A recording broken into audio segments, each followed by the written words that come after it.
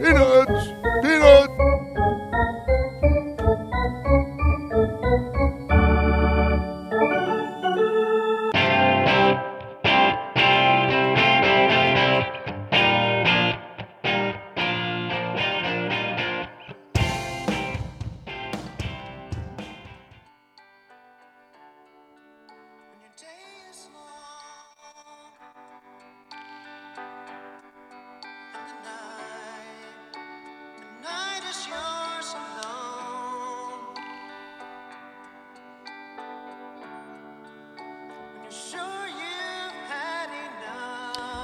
I'm sure I've had enough.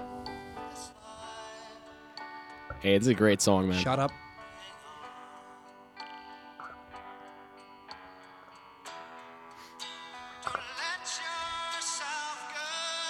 Thinking about letting myself go.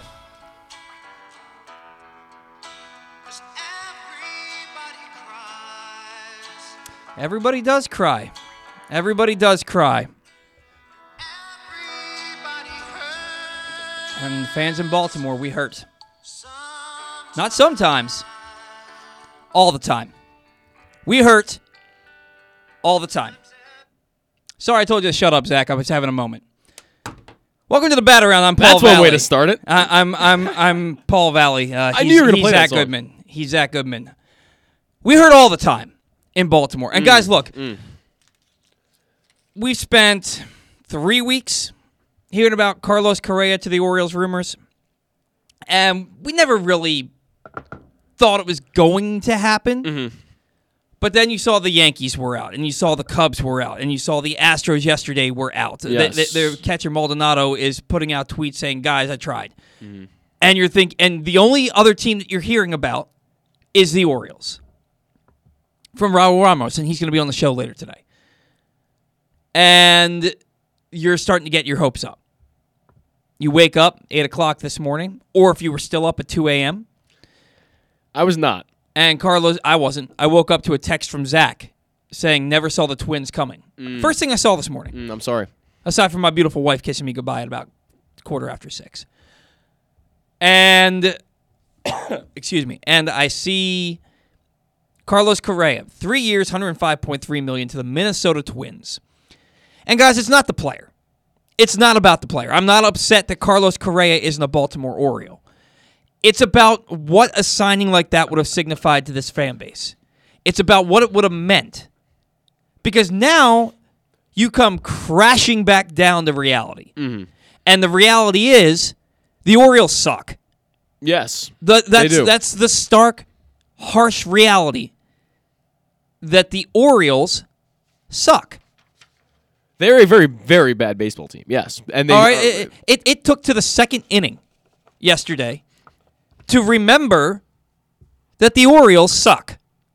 Given that, I mean, were a lot of players in the lineup yesterday that won't be in the lineup on opening day. Don't care. To be fair, Richie Martin is in your competition for shortstop. Unfortunately, yes. He made 2 errors in 2 plays yesterday. Well, that won't get him anywhere. So Anthony Benboom is in competition to be your backup catcher. Pass ball and a throwaway in that second inning yesterday. Yusniel Diaz was supposed to be one of your top prospects. He has not panned out. Fly ball to left field. He misplays it. It gets by him for a triple. Mm-hmm. Ryan McKenna fails to pick up a ball in center field. He's supposed to be your 4th outfielder. Mm-hmm. It's not like these are guys who are going to be playing in the minor leagues. These are guys that you plan on having as part of your team. I see where you're coming from. It is the first day, though. It is the first day, and don't these care. guys are ramping up. Hey, Zach, don't care. Fair. You're professional. I don't disagree. You're a professional, and they're making excuses on the broadcast. Oh, they didn't get enough time to get their infield practice. You've had a week. You've been in spring training for a week. Yes. And honestly, if you haven't been working this offseason while there was a lockout, shame on you. Yeah, 100%. Shame on you. 100%. You can't catch a fly ball. You can't throw the ball down the first base from behind the plate.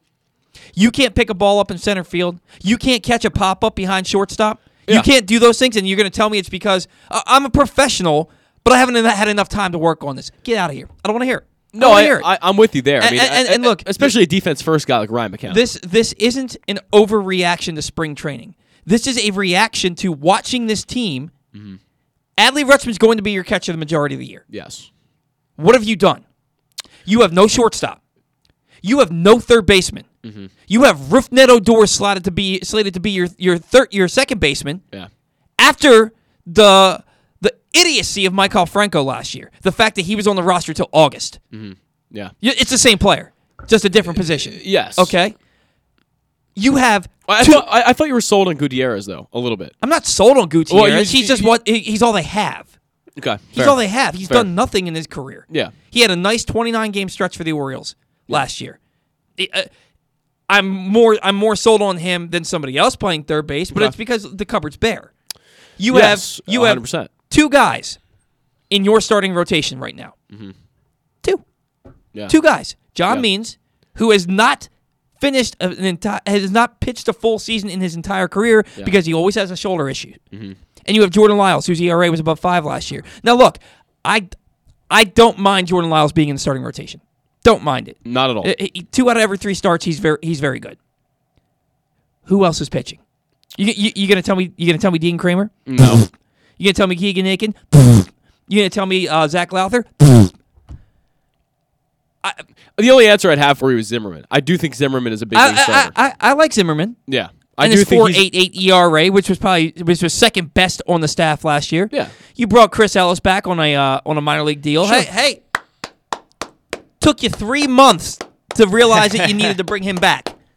Yeah, that's a bit questionable. Chris Ellis, I mean, the guy is such a he's fine. He's not really important. You know what? He was okay for the Orioles. His down ERA was 2.45. Yeah, the Orioles but in 6 games, in 6 starts. Yeah, peripheral's not great. Yeah, but it's better than Spencer Watkins. Who was somehow brought back before. Yeah. Chris Ellis was. Sure. All right. And I'm looking at this team. They have no infield. They have Ryan Mountcastle at first base. They have nobody in their starting rotation. And then I'm watching as Michael Pineda signs with the Tigers for $5.5 million. Yeah. I'm watching as Tyler Anderson signs with the Dodgers because God knows they need more pitching. Yeah. For $8 million. Right. And I'm watching the Orioles sitting on their hands. 2 guys above around 1.5 WAR last year. 2 guys that have been very, very helpful in the starting rotation. Not even to dominate, but just to throw innings. You know, some guy goes out there, throws innings, and can be effective enough to give you 5 or 6 once in a while. Yeah. That's what a guy like Michael Pineda and a guy like Tyler Anderson does. They are big league starting pitchers. Exactly. And then I'm looking at the bullpen. And the bullpen should be a strength for this team because the arms that they have in there are legitimate arms. But guess what, guys? They're not. And you know why they're not? Because the Orioles don't have starting pitching. Right, exactly. And they're going to get worn out immediately. They're going to get worn. It's what happened last year when you saw that they started out like gangbusters the first 5-6 weeks of the season, and then they were the worst bullpen in baseball the rest of the way. Right. Because their starters can't get out of the 4th inning. Right. And now we're talking about, we don't know if Jorge Lopez is going to be in the bullpen or if he's going to be a starter. That dude should be nowhere near a starting rotation. Never He should be nowhere near a starting rotation. Well, we know what Jorge Lopez can do in a 1 or 2 inning stint. He can go 97, 98, and he can go with his pretty good slider that he can control once in a while, and he can give you a couple good innings. But he's not a guy who can give you 4 or 5 solid innings at a consistent rate. He just doesn't do it, and we've seen that for 2 years. It's not like this is something new with Jorge Lopez. I don't want to hear about this guy being a starter anymore. Jorge Lopez is not a starting pitcher, but he can be a very solid reliever. He can't get through a lineup twice. No, he can't. He can get through it once. That's why you always saw him struggle to get out of the 5th inning. Exactly. The first 3, maybe even 4 innings, he's fine. Right. He gets to that 5th inning and he can't get out of the 5th. I mean, and then you look at that, and now you're talking about Tyler Wells, who is if they could stretch him out and he turned into a good starter. But it's an unknown. It's an unknown. It's an unknown. Yeah. And you're taking from a strength to try to add to your weakness, and you're going to make that strength weaker. Right. And you're going to and you have no idea if he makes your rotation better. Right. I'm looking at this team, and Zach, who's your starting shortstop if the season started today? It would be Jorge Mateo. If I was Brandon Hyde. I'm not asking if you were Brandon Hyde. I'm asking if Brandon Hyde, because I'm telling you right now, it's not Jorge Mateo. Richie Martin, maybe? I don't know. It's Ramon Arias. No, I think Ramon Arias is going to play second. No, I'm pretty confident. Odor is going to play second Why can't base. Odor play third? Because they asked him. He has in the past. He played 29 games at third base last year. When they asked him how it was, you know what he said?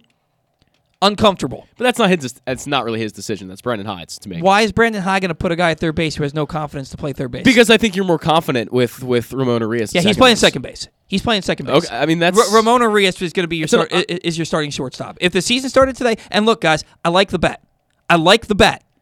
Don't love it for a shortstop. Oh, he's not a good shortstop at all. And the glove, definitely don't like it for Ramon Arias is a second baseman. And I don't even like his glove at second. I don't like his glove, period. No, it's not great. But the bat plays. The bat plays if he's playing second base. But Rougned Odor is in here on a major league deal. Mm-hmm. So Rougned Odor is playing second base for the Orioles. I'm not so sold of that, but okay. You're not, but the Orioles are. Kelvin Gutierrez, who's your starting third baseman? Kelvin Gutierrez. Yes, Gutierrez is probably the guy, unless Odor is. So your entire infield is Ryan Mountcastle, Rougned Odor, Ramon Arias, and Kelvin Gutierrez. Yeah. There's a problem there. Ryan Mountcastle's fine at first base. He's not a defensive stud. No. He's not going to win any gold gloves over there, but he's fine. The bat allows him to be fine at first base.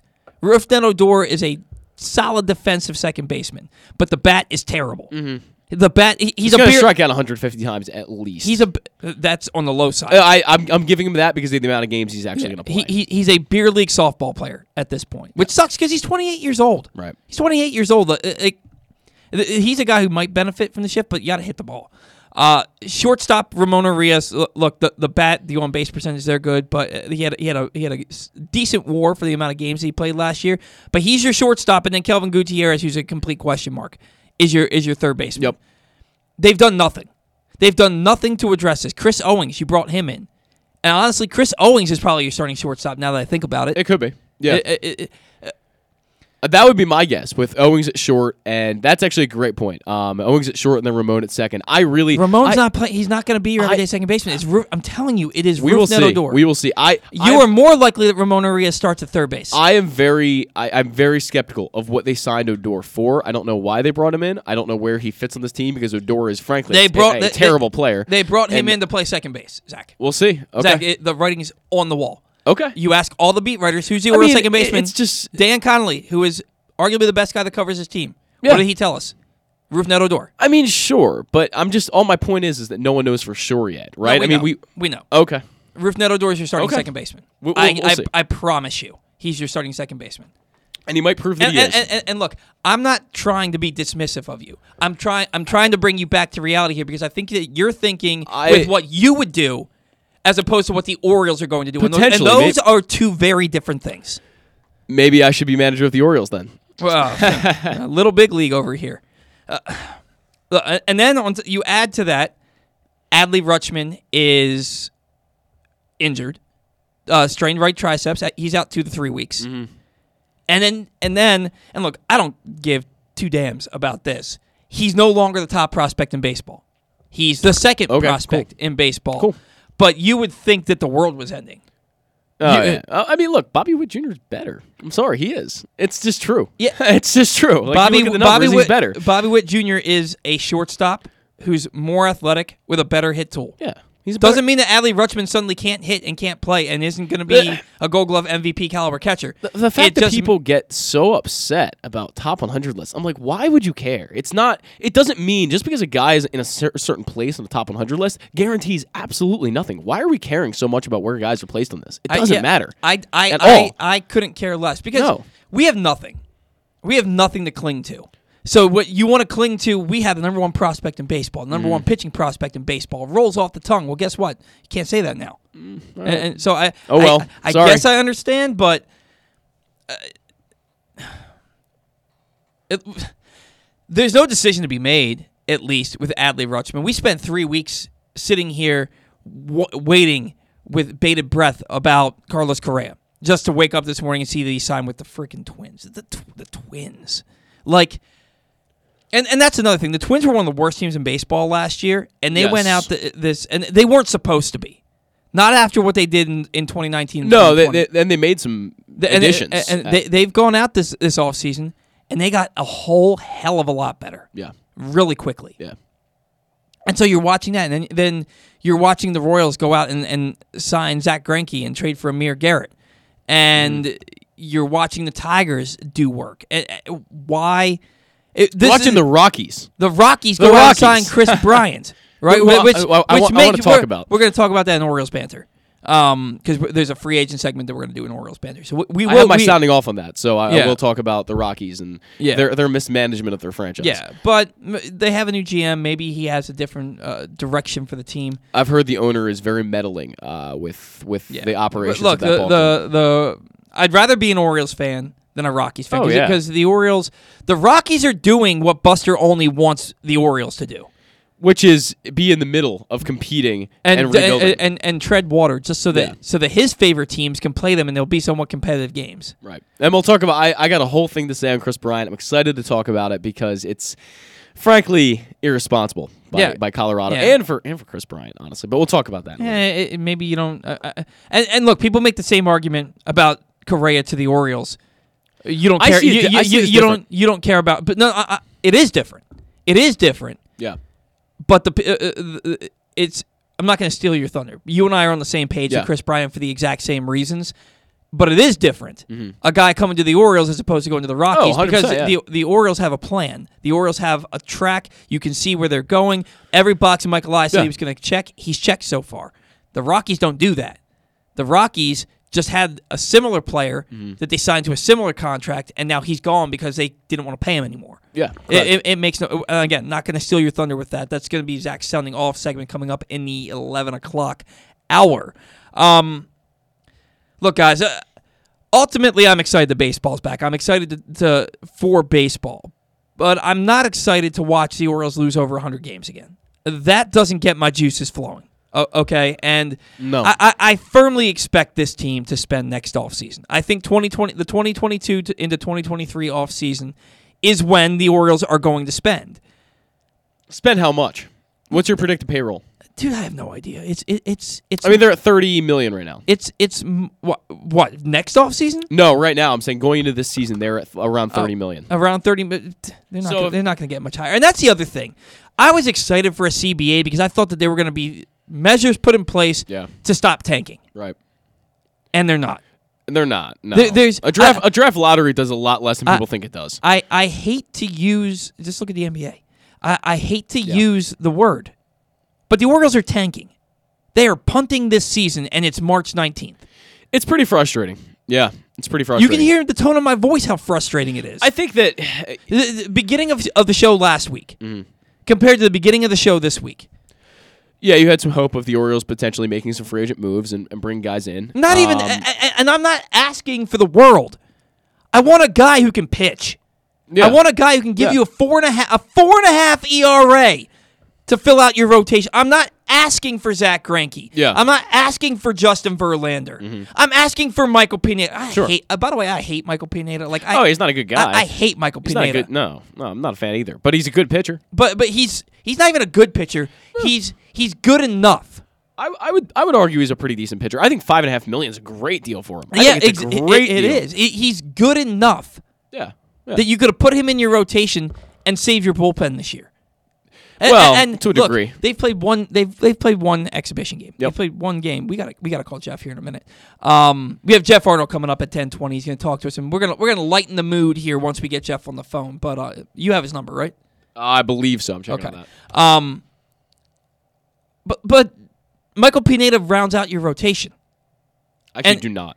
And instead, you have a situation where you have no starting pitching at this point. Exactly. You have none. I mean, you look at, and like you said, I mean, we've been hearing about some of these, I guess I'm going to call them carryover guys from the Duquette administration, the Elias administration, the guys like Zach Lowther, the guys like Dean Kramer, some of these guys that we expected to be maybe a little better than they were. I never had high hopes for Zach Lowther, Keegan Aiken. I never really thought they were going to be much. Obviously, Dean Kramer we had pretty high hopes for at this point, but there's really been nothing that's gone on with that. And Kramer, obviously, we know all about what Kramer did last year and how he, frankly, wasn't what we expected him to be. Gotta love seeing Dean Kramer give up a bomb in live pitching to Rylan Bannon. To Rylan Bannon, yeah. So, and I like Rylan Bannon. I don't love him, but I like him.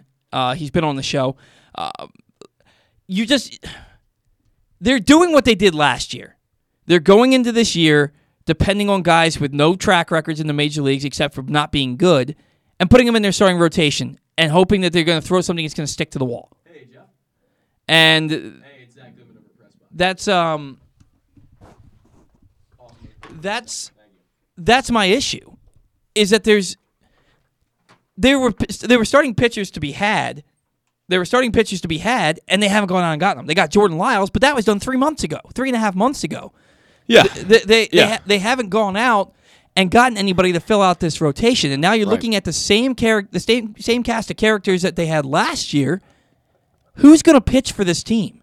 I frankly have no idea. I mean, it's a little bit irresponsible, I think, when you think about it, when you look at what happened last year and the numbers that some of these guys put up and that we're going to roll them out again this year and say, hey, something's going to be different. I don't think you can really bank on there being a massive change here. And frankly, I think you're going to see similar numbers to last year, and probably it'll be reflected in the win-loss column. Well, you and I might not have an idea, but I know that the guy who's on the line right now probably has a better idea than we do. He is the lead radio play-by-play man for the Orioles Radio Network. He is Geoff Arnold. Geoff, it's Paul, it's Zach. Thanks for taking some time for this morning. How are you today?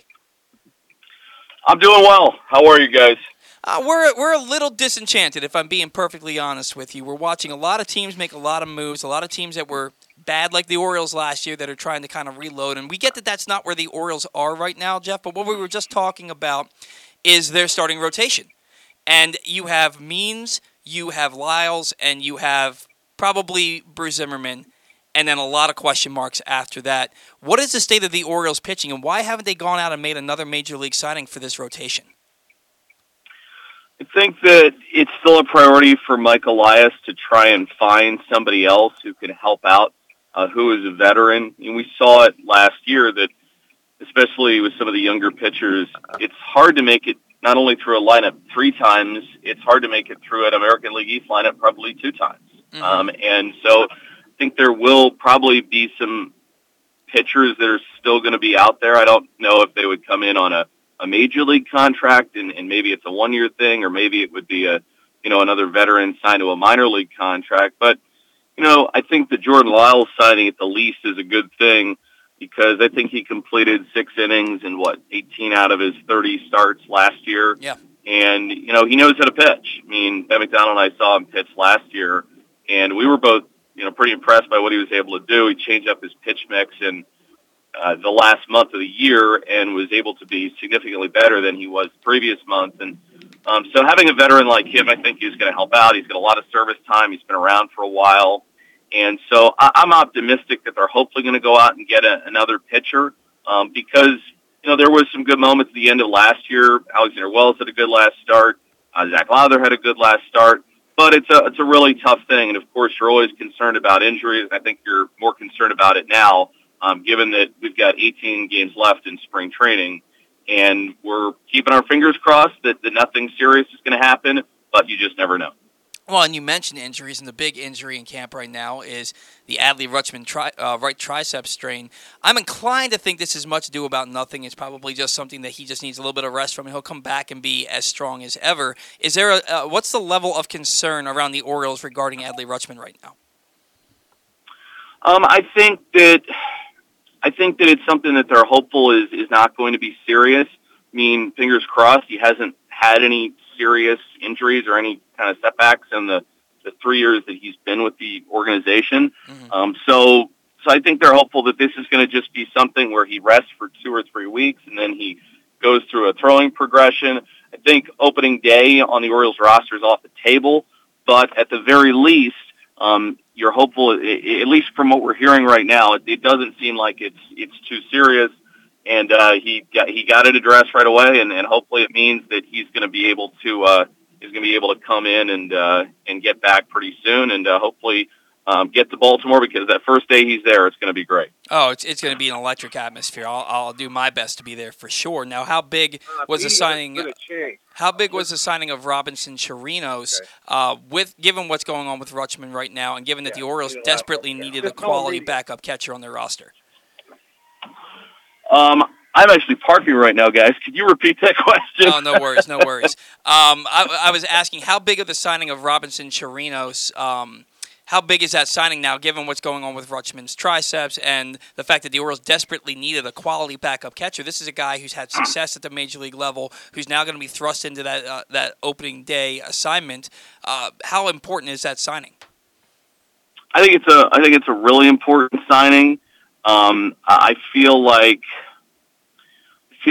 he can bring a level of experience that is super important.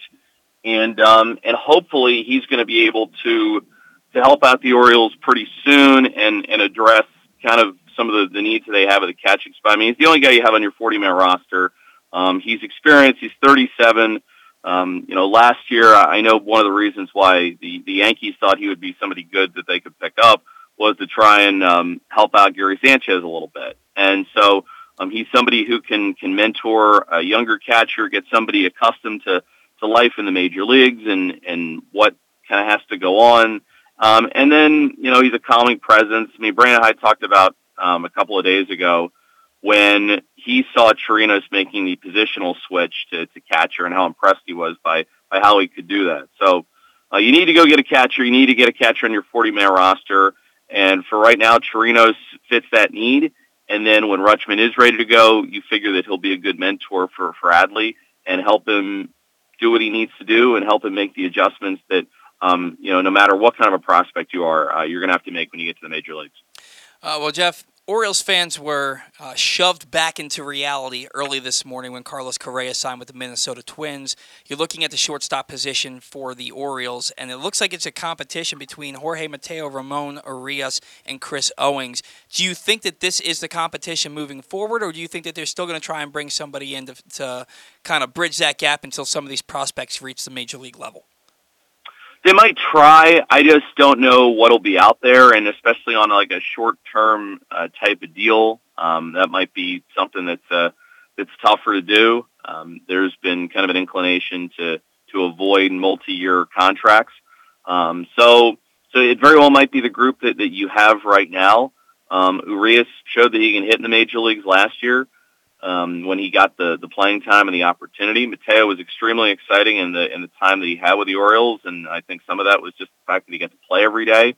And Chris Owings has been around, and it seems like Mike Elias really wants to give him a chance to be on this team and to earn a roster spot. So I think that probably pitching would be the first thing that they're still going to be looking at and to see if they can find. But at the same time, I don't know if, I think they're still looking for somebody who could play shortstop maybe, but I just don't know how realistic it is to find somebody who's going to fit that role. And I think that, like I said, that pitching is probably going to be number one in trying to add somebody else as a starting pitcher. We're joined by Geoff Arnold, lead play-by-play voice for the Orioles Radio Network. Today's show brought to you by the Baltimore Police. Join a proud new generation of Baltimore Police and make an active difference in your community. Start with competitive wages and excellent benefits on day one. Join for good at bpdrecruit.org. Geoff, we're talking about the Orioles, and you're going to be calling all of these games, or the majority of these games, on the radio. The radio syndicate for the Orioles has moved to 98 Rock and WBAL. How does that work exactly? Is that going to be a simulcast, or is that going to be one of those things where sometimes the game's on 98 Rock and sometimes the game's on WBAL? No, both times, we're doing 8 spring broadcasts down here for radio, and then all of them are going to be on both WBAL and 98 Rock. And during the regular season, I believe it's the same thing, where both are going to be on 98 Rock and WBAL. So it'll be great to have them on board. They're a great station. They're when you think of greatest broadcast stations in America, they're on that list. The people over there do a terrific job. We're really excited. We have Kevin Reed back with us as well, our producer engineer, who I think is as good of a producer engineer as there is in baseball. And it's going to be great, and we'll have all the broadcasts for the regular season and a good chunk of these spring training games. All right, that sounds excellent to me. Now, the question here, and we're still 6 months away from it, 98 Rock is also the home to the Baltimore Ravens, and they play their games at 1 o'clock on Sundays. Does that mean that the Orioles broadcast will only be on WBAL once the football season starts, just for Sunday games? You know what? To be honest, that's a question for one of the programming people at WBAL or one of my bosses at the Orioles. I'm not exactly sure exactly how that is set up, but that's probably a question for them. Sounds good. Now, this is your third season as lead play-by-play man for the Orioles Radio Network. Do you still get butterflies each year, or is this kind of becoming old hat the more you do it? Oh, no. You always, I think you get a little bit of butterflies the first game of spring training because you're getting back to it, and I had a little bit of that yesterday. But I'm super excited that I'm back, and it's a job that you never take for granted, and you're really excited that you're there. And you try and do right by the fans. You try and get better every year. I mean, it's like being a player. Players work on different things and try and improve and harness their skills and make themselves more valuable to their team. And I think for broadcasters, you have to constantly be doing the same thing. And so I find myself doing that in the off season and putting the time and work in to make sure that I'm prepared when baseball season started. I'm glad that it started when it did and that we were able to reach an agreement last week and with the new CBA and glad that we're back to doing Orioles baseball on the radio and on television. Yeah, it was certainly great to hear you and Brett on the call yesterday, despite the rusty start to the spring schedule. But great to hear your voice back on the radio, Geoff. We're looking forward to hearing you all season long on the Orioles Radio Network. You got a nice lineup, a nice representative lineup coming up today. So good luck with your call in today's game. I really appreciate it. Thanks so much, Paul, and we'll be talking to you. All right, we'll talk to you soon. You have a great week. Take care. Thanks. And that was Geoff Arnold, lead play-by-play man for the Orioles Radio Network, talking about the Orioles and a little bit of what's going on with them right now. Also, while parking, I could hear the the turn signal in the car and all that. I believe that he is that he was riding down with the rest of the broadcast crew. They had to go to Fort Myers because they're playing the Red Sox. That's a bit of a drive. I thought it was the Yankees today. I believe it's the Yankees. Oh, that's tomorrow. You're right. You're right. They're playing the Yankees today. By the way, programming note: the Yankees will be broadcasting Wednesday's game with the Orioles. So on the Yes Network. On the Yes Network. So if anyone gets that, if you have, I get it.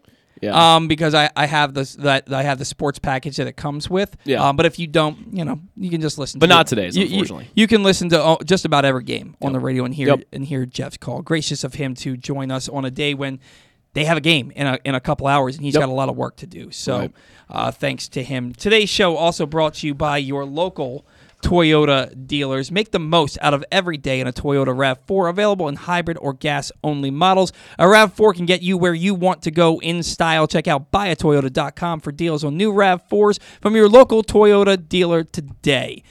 You know what? Let's catch our break. Let's catch a first break, and then when we come back, Zach's going to sound off, and then we'll get Stan the Fan Charles on the line. That's next on the Bat-Around. Glory Days Grill's St. Patrick's menu is now in full swing, and it's their most popular seasonal menu all year. New in 2022 are their smoky thigh wings with Guinness grilling sauce, a house-made Guinness barbecue sauce. Fan favorites also include their corned beef and cabbage, the shepherd's pie with Guinness braised ground beef, the Glory Days Reuben, and the Rachel. Enjoy a pint of Guinness or Guinness Baltimore Blonde. The St. Patrick's menu is available for the whole month of March. Come in for great food, cold beer, and basketball. Find out more about Glory Days Grill and get your order in online at glorydaysgrill.com. Gambling can be a fun and entertaining experience, but there are risks involved. If you're planning on betting on the game at the casino or on your phone or computer, know your limit, stay within it. Set a budget and a time to stop. Remember, gambling isn't a financial solution, and it doesn't mix well with alcohol or drugs. Know the risks and have a plan before you begin gambling. For free and confidential services, call 1-800-GAMBLER 24/7 or go to helpmygamblingproblem.org. The Toyota Tacoma comes in a wide range of models and trim lines. You can choose the perfect Toyota to reflect your unique personality and driving habits. Check out buyatoyota.com for deals on new Tacomas from your local Toyota dealer today. Hey guys, it's Paul Valley, and there's a new era of Glenn Clark Radio as I've joined Glenn every weekday from 10 a.m. to noon. There will be some changes, but what won't change is the absolute best daily discussion of Baltimore sports. New Baltimore Ravens wide receiver, Rashad Bateman. Thank you, I appreciate it. He is outfielder Cedric Mullins. Thank you guys for having me. Trey Mancini. Thanks for having me on, guys. He is Kevin Zeitler. Thank you. Very happy to be a part of this. Ravens kicker Justin Tucker. Thanks for having me. Adley Rutschman. Absolutely. Thanks for having me on. John Angelos. Thanks a lot. Good to be with you. Ryan Mountcastle. Thanks for having me on, guys. Marlon Humphrey. Thank you. Quarterback for the University of Maryland, Talia Tagovailoa. Thank you guys for having me. He is J.K. Dobbins. Thank you for having me. I had a great time. The great Ray Lewis. Always good to be on. He is Mr. Cal Ripken Jr. Good chatting with you. You can watch us live at facebook.com/PressBoxSports or listen at PressBoxOnline.com/radio. And podcasts are available on Apple Podcasts or Spotify. Sports fans, the wait is over. The all-new FanDuel Sportsbook is now open at Live Casino and Hotel in Hanover, Maryland. This is your chance to win big right in your own backyard. Bet on every sport with self-service kiosks and watch all of the action from the best seat in the house. Make every moment more at the all-new FanDuel Sportsbook at Live Casino and Hotel in Hanover. Please play responsibly. Gambling problem? Please call 1-800-GAMBLER or visit mdgamblinghelp.org.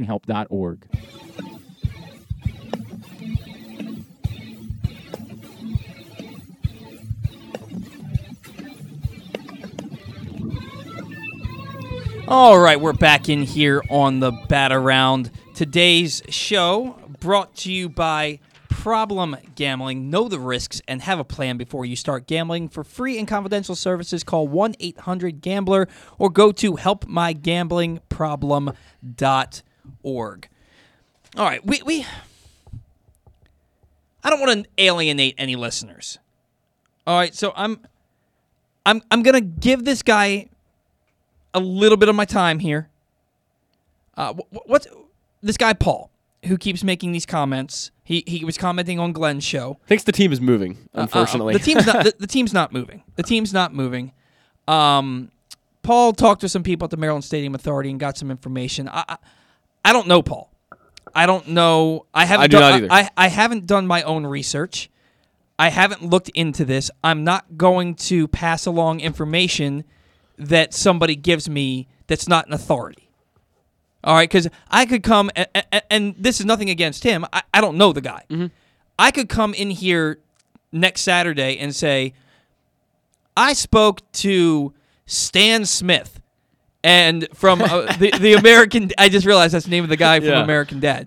I talked to Stan Smith, who's an upper with the Orioles, and he said that they offered Carlos Correa 12 years, $480 million, and he turned it down because he didn't want to lose for the next decade. And I'm making that up. Mm-hmm. I'm making that up. So I'm not going to, unless I have an authority figure from the Maryland Stadium Authority and from the Orioles come and tell me this information themselves, mm-hmm. I'm not going to say it on the air. I'm not going to say what this guy Paul is telling me on the air. Paul is very much inclined to think that the Orioles are moving and to think that they're being fraudulent with the city of Baltimore. And you're entitled to your opinion. I'm not going to give it much time. I can't. It would be irresponsible of me. Now, if somebody from the Maryland Stadium Authority calls me and says, I don't know why they call me, but if they call me and they say, hey, I want to talk about this on your show, that's when we'll start giving it attention. Until then, I can't do much with it. And I'm sorry. I'm glad moral of the story. I'm glad you tuned into the show, Paul, and I'm glad you listened. I'm glad that you're so passionate about something. Yeah. There's just not much I can do with it. Listen, I mean, the moral of the story is that the Orioles are not moving. That's not going to happen. It's not going to happen. All you have to do... I'm not going to give that any more airtime because it's not really a it's just not going to happen. Hey guys, I don't know what else. I don't know what other way to say it. Camden Yards exists. Yeah, exactly. That's why it's not going to happen. Yes. Camden Yards exists. Yes. All right. And the left field wall has nothing to do. Why? Listen. The thing is why would they pay for a new left field wall and do all of this and make all of these changes if they're going to move in a year? That doesn't. Right. I don't know. Makes no sense to me. But it shows you the state of this franchise. As far as he's not wrong in that.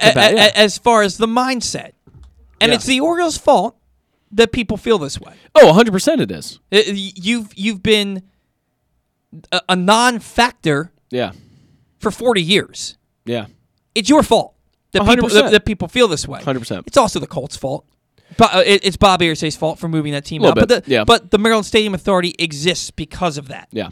All right. You don't have M&T Bank Stadium. You don't have Oriole Park at Camden Yards. Right. If that doesn't happen. Right. But to give it more attention, I can't do it. I got a show to do, and it would be irresponsible of me. So, Paul, keep listening. Stay passionate, man. I can't do much more than that. Hey, he's got to be one of the more passionate Orioles fans out there right now because they're, I said this to someone, I think it was you this morning actually, that the Orioles are doing a little bit of alienation of their fan base, I think. I think you look at what they did in this offseason and whether they chased Correa or not, well, I guess I don't know if we'll ever know, or how close they got with that or, the specifics behind it. But the fact that they went out and there really are two realistic starting pitchers on this team right now. And there's no shortstop and there's no third baseman. The second baseman, we don't really know about the glove. There's so many question marks on this team right now. The bullpen's going to get taxed. There's so many things that the Orioles didn't do and left open, left these massive gaping holes that we saw exploited by so many teams last year. These same exact holes that they didn't fill. And I think you start to alienate your fan base a little bit when you're in year 4 of this thing. And these are still the things that are happening. Right. I'm not as upset as you are. I think we're on a little bit of a different page with that because I guess I kind of expected it, and I think when you have lower expectations, you don't get let down as much, and I'm not let down by that. I just think that at some point you're going to have to start proving to your fan base this is not how we want to operate, right? It's a little bit irresponsible, I think, to come out after what these guys did last year, guys like Keegan Aiken, Zach Lowther, and then throw them back on the mound and expect a different result and expect a better result. Ken Rosenthal wrote an article this morning after Correa signed with the Twins, and this is something I want to read to you. Okay. You might not have known it from the league's fretting over financials during the lockout, but teams are loaded. Tell us, why again are the A's and Reds tearing down? Why do the Orioles and Pirates remain so inert? Why can't the Guardians act somewhat like the Twins? The rebuilding Nationals signed designated hitter Nelson Cruz and a number of other free agents for depth. The Royals signed right-hander Zach Greinke, traded for lefty reliever Amir Garrett, and are trying to get one of the A's starters. The Tigers, after signing shortstop Javier Baez before the lockout, have had lefty reliever Andrew Chaffin and right-hander Michael Pineda. The action is welcome. The effort is welcome. If one of the legacies of the owner's lockout is that it will shame more teams into trying, then maybe the 3 months of exasperation were worthwhile. And like Glenn said on the show yesterday, The Athletic is you have to pay for that, so I'm not trying to give... There's a lot more in that article than what I just read. Yeah. But look, these other teams are trying. Right. They're at least putting a product that's watchable on the field. Right. Adley Rutschman and Grayson Rodriguez can only take you so far. And look, if you told me 2 weeks from now, Grayson Rodriguez is breaking camp in the Orioles rotation, and Adley Rutschman's your starting catcher every day as soon as he's healthy, which I believe to be the case, and Joey Ortiz is going to be your starting shortstop, or Jordan Westberg. Okay, and we're gonna bring in Cesar Prieto at second base. Okay, they're not going to be good, but that's exciting to me. Yeah, I can watch that. 100%. It's more. It's way more watchable than what's the product in the field is now. Than what they're going to give us. And look, there are things about this team to like. Cedric Mullins and Austin Hayes are exciting. A lot of fun. Ryan Mountcastle drops bombs. A lot of fun. I think Trey Mancini's going to have a nice bounce back year. Yeah. He said it's night and day how he feels this year compared to this time last year. All right, I think Anthony Santander can bounce back. Nobody's talking about him. I was just about to talk about him actually because he's an interesting one because the numbers look pretty bad last year. He was injured a lot of the year. The guy is just, I don't know what to make of him. When he gets, and he had about a 3-week stretch where he was healthy last year, right after the All-Star break. Fully healthy. Where he was tearing the cover off the ball. Yeah. The dude can hit. The dude can play. But it's a matter of him staying on the field. Ramon Arias' bat plays. When they did their top 10 second baseman in Major League Baseball on the MLB Network, he was one of the guys that they had listed that just missed. The guy can play. The bat plays. He puts the bat on the ball. He puts it in play. He gets on base. It's a matter. I would have never brought in Rougned Odor. I would have told him second base is your job to lose. I still don't understand that move. It makes absolutely zero sense. And now look, you can one would argue, hey, you want the Orioles to give out major league deals? There's one. But I'm like, that's the wrong player. Eric DaCosta always says one thing that I always think is so accurate and so perfectly put, and it's right player, right price. And Rougned Odor is not the right player. And honestly, 500 and 700,000, whatever it is, the minor league, not the minor league, but the minimum salary now for a guy is not the right price either. That's way too much for Rougned Odor. He's not nearly that good to be getting paid $700,000. I mean, the guy hit he's getting paid 200 last year. He's getting paid like $12 million by the Rangers. Well, right, yeah. I do not understand that signing in any way, shape, or form, and I think a guy like Jorge Mateo gives you as much, if not more. And I won't see it with Odor until he proves me wrong. See, here's the thing. Rougned Odor has proven it in the past. Yeah. He's hit 30 homers multiple in occasions. In what, like 16, 17, though? It's been 5 years. No, I think he hit like 30 in 2019. Did he? Okay. Yeah. He's... The bat's never been great, but it's been good enough, and he punched Jose Bautista in the face, and that's always going to be cool. All right? But you're so sold. I'm not. Maybe that's not the correct terminology. You're more sold on Jorge Mateo, who you saw a month of. You saw him for a month. It's not that I'm sold on him. And then I know that's why I retracted it. But you're more sold on him than anybody else. Because what do you have to lose? A lot of games. But you're going to lose a lot of games anyway. But Jorge Mateo is not a starting shortstop in Major League Baseball. And Rougned Odor is not a starting second baseman. Jorge Mateo, he's more starting second baseman than Jorge Mateo is starting shortstop. And look, Jorge Mateo.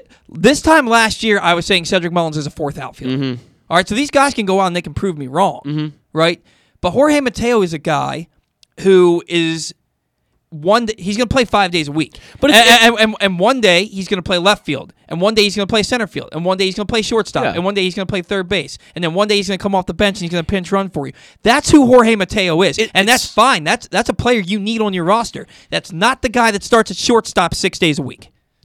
It's not Mateo to me. It's there's multiple guys here that I think are in this discussion of the guys that are 24, 25, 26 years old that are more unknown than Rougned Odor, and I would rather give the opportunities to a guy that I know isn't going to strike out, 180 times. 178 times, which the last time he played a full season was in 2019. He struck out 178 times. I would rather give the chance to a guy like Mateo. It's not that I'm sold on him, it's that I think there may be something there. And to your point, I would much rather see Cesar Prieto come up and play second base for the Orioles this year than Rougned Odor. I would much rather see Joey Ortiz play shortstop than Jorge Mateo. I think Jorge Mateo has a role. I don't think it's a starting player at a specific position. I think he's a guy you move all around and you use him kind of like a Ben Zobrist or Jay Marisnick type, or not Jay Marisnick, Marwin Gonzalez type. Jorge Mateo, I look at him like a Marwin Gonzalez or like a Ben Zobrist, where you put him everywhere. You can put him anywhere, and he's not going to hurt you. And that's fine. I don't know. I woke up this morning just looking at the reality of this roster, and the reality is they're not good. With that in mind, we've got Stan the Fan Charles on the line, joining us for a segment about 30 minutes later than usual because we had to get Geoff on the program. Stan, how are you this morning? Good morning to you. Doing great, guys. Doing great. So, Stan, you're just now realizing they're not good? It's not that I'm just now realizing they're not good. It's so I was admittedly blinded by the Correa talk. Now, I never fully believed that he was coming here, but I thought that the move made enough sense that and we talked to a reporter who's going to be on the show after you, Stan. We talked to a reporter who is a legitimate reporter who had information about it. The fact that now that he's signed with the Twins, I'm back to reality, and I'm looking at the Orioles roster. Stan, they don't have a starting shortstop on their roster.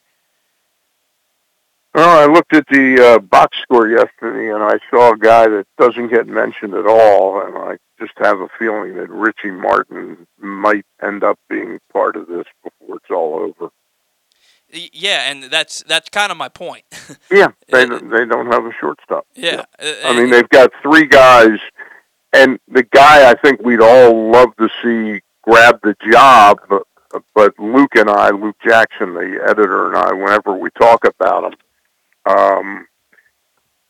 we talk about the fact that Mateo and Urias both seem to have some some injury issues. Yeah, they both got their first extended playing time of their careers last year, and they both ended the season injured, which I think it's a red flag.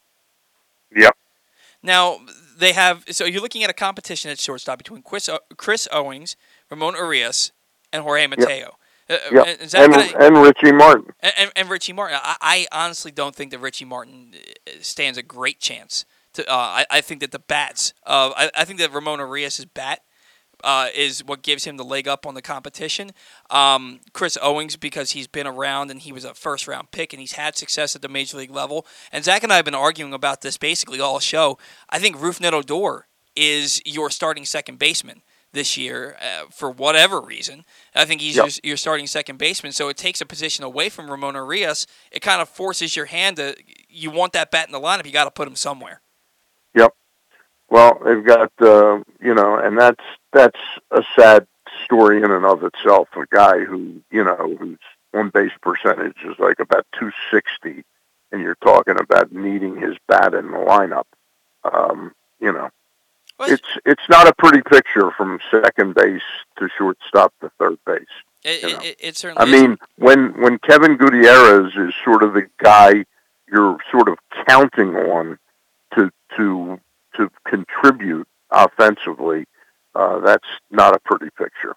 Yeah, no, I 100% agree with you. Now, there's a guy who's familiar with the Orioles who's still out there, Freddie Galvis, unless he signed with somebody and I didn't realize it. He's still out there. Do you think that a reunion with him could be likely now that VR is to the Cubs and Iglesias is signed elsewhere? I believe he went overseas, Freddie Galvis. He's playing for the Fukuoka I thought he signed on a Korean team. I did. 2-year contract. I missed that. I did not see that. That's surprising to me. He could have had a major league job. Yeah, I feel like that's surprising to me. Stan, no starting pitching.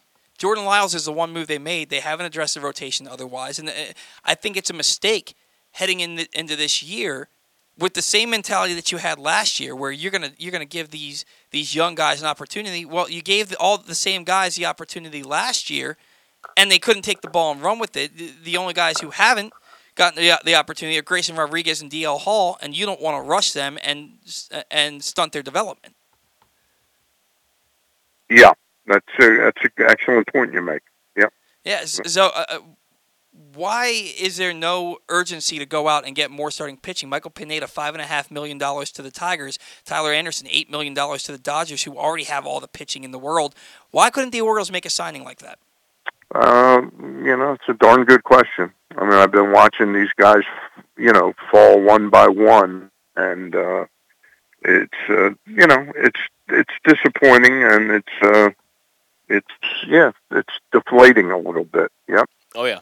And they brought back Chris Ellis. I've been screaming from a mountaintop since they DFA'd him that this is a guy that the Orioles need to have vying for a starting rotation spot. He serviced himself well last year, 2.49 ERA and 6 starts, covering 25 1/3 innings pitched with the Orioles. Overall, he had a 2.15 ERA for the season in just 7 games. Do you think that he has a legitimate chance to crack the rotation coming out of spring training? I would based on what we saw of him last year, I would think so. And again, the quickness of spring training, and I'm anticipating there's going to be some expansion of the rosters with the ability of teams to have 14 pitchers.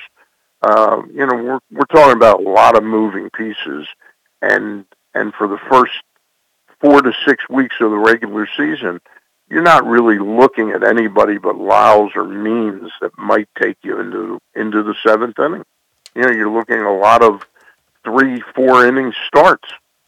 Yeah, I tend to agree with you, and with that in mind, Spencer Watkins got to start in the Orioles Grapefruit League opener yesterday. That in and of itself is very deflating. Yeah, I agree. I mean, seriously, it shouldn't be meant as the sign that he's our number one starter, but the fact that he is even back and in the picture is got to be deflating. At this point in time. It is, and the fact that he was brought back well before Chris Ellis was brought back was surprising to me. Yeah. But then on top of that, Stan, the point I was going to make is He pitched into the third inning yesterday. You don't generally see that for a first game of the exhibition schedule. You usually see an inning maybe into the second inning. He went 2 2/3. He threw a lot of pitches yesterday because the defense certainly let him down.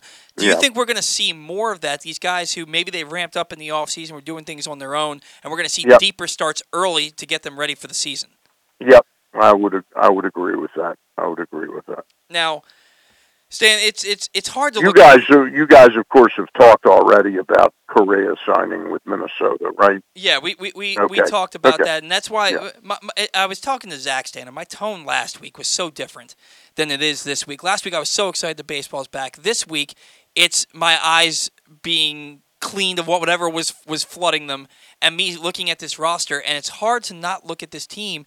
And even with the new CBA, I hate to use the word, but you can't not use the word tanking. You cannot, as an Orioles executive, as a talking piece for the Orioles, you cannot legitimately come out and talk about this team and say we're trying. That's a fair assessment. Look, the things that perturb me are you've nailed them. There's been no real aggressive effort to get somebody that can play shortstop even for a year. I mean, the fact that who did Iglesias sign with, the Cubs? No, VR signed with the Cubs. Who did Iglesias sign with, Zach? Was it? I'll check on that. Colorado. Colorado. It was the Rockies. I think that just shouldn't have happened this year. Whether it was another million or another 1.5 million. You needed a shortstop that could play 120 games. I think they gave him about $5 million, which is perfectly within what the Orioles could have given him. It just doesn't make a ton of sense to me that you go out and you sign George Lyles. What they are, the only reason I'll take exception to the word tanking is to purposely lose to get draft picks. I never really use that in baseball because you don't get the impact that you would get in the NBA when one player in your organization can, if you tank and get the top player in the NBA, he can help you immediately for 12 years. You know what I mean? In baseball, it's not quite as obvious that a guy's going to help you immediately. So to say it's tanking, but it seems like what they're doing is more like a conscious timing effort to time it to when they are ready to, when some of these pieces like Kauser and Hurstad and Rutschman are really in place, Grayson Rodriguez. But I tell you, what's disturbing to me is I don't see the organization making any real overt effort to upgrade pitching, on an organizational level, and that's disturbing to me. And the other thing that frankly is disturbing, we'd like a little luck for once, in the last 5 years. And the Rutschman injury, while we know it's probably nothing major, the fact that he gets shunted backwards again is just disheartening. Yeah, absolutely. Yep. So Stan, Correa is set to make about $35 million per year, 3 years, $105. Yep. It doesn't seem like that much to me. That's not that expensive for a 7-WAR player, a guy that immediately changes any franchise. Why weren't more teams willing to give out $35 million per year to Correa? Now, obviously, he did get 2 opt-outs, which is significant because he's able to move on from Minnesota pretty early if he wants to. But why wouldn't more teams give this out? I think the problem with him is his career trajectory in terms of injury. He's a guy that you could sign. I would have loved to have had Correa on a 3-year deal in that ballpark, but I wouldn't want Correa on a 7 or 9-year contract because I would be worried about that back. Frankly, I don't want anyone on a 7 or 9-year contract. I really don't. I don't either, Yeah, and what I said at the beginning of the show, Stan, it's not so much the player that I'm upset about. It could have been any player. It could have been Castellanos. It could have been Schwarber. It could have been Trevor Story. I was more excited about the idea that the Orioles were showing a willingness to spend that kind of money, and I think that Correa was the exception for them. I don't think that they're going to go out now and turn their efforts to Trevor Story. Definitely not. And I look at this team, and it showed to me, hey, we think we're about to turn the corner, so we're gonna pay a guy to be part of the centerpiece of this. Now I look back and it's like, oh wait, no, it's the Baltimore Orioles. This is still the same team. And Glenn and I have talked about this for a couple of weeks. It's new leadership. And look, Mike Elias has checked every box that he said he was going to check to this point, except for winning. When do we finally turn the page? When can we finally say, hey, we're going to put a more quality product on the field for our fan base?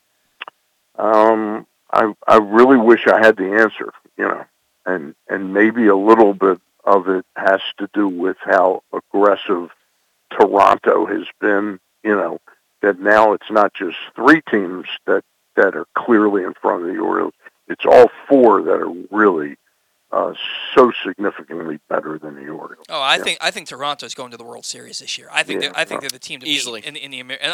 I said that before the lockout. I think that they're don't rule out the Red Sox just yet. The team that looks a little behind everybody right now is the Yankees. Oh, yeah. And I don't know that Tampa has ratcheted up their chances. They're not suddenly going to fall back and be an 81-win team, but I think they'll be a lot closer to 89 to 92 than they were last year. Yeah, I think Tampa's taken a step back, and I think that they were in on some players that they missed out on, and I think that they're kind of kicking themselves for not being a little bit more aggressive this offseason when you look at what the rest of the league has done. I got to be honest, the fact that they didn't really make a strong bid for Nelson Cruz, that they got topped by the Washington Nationals. Yeah.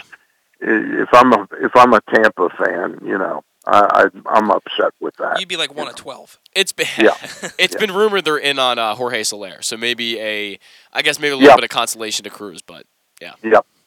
Yeah, Jorge. Those are the types of players that kind of scream, "I'm a Tampa." Oh Bay yeah, Jorge Soler is definitely a Tampa Bay guy. Yeah, absolutely. Now Stan, I want to talk about one of our guys, Trey Mancini. We heard that he's going to be getting some work in the corner outfield spots this spring. He said that it's a night and day difference how he feels this year compared to this time last year. First with the outfield work. Do you think that they're just doing this as a just-in-case scenario in case somebody gets hurt and they need to put him out there? Or do you think it could be that they're trying to broaden his trade value?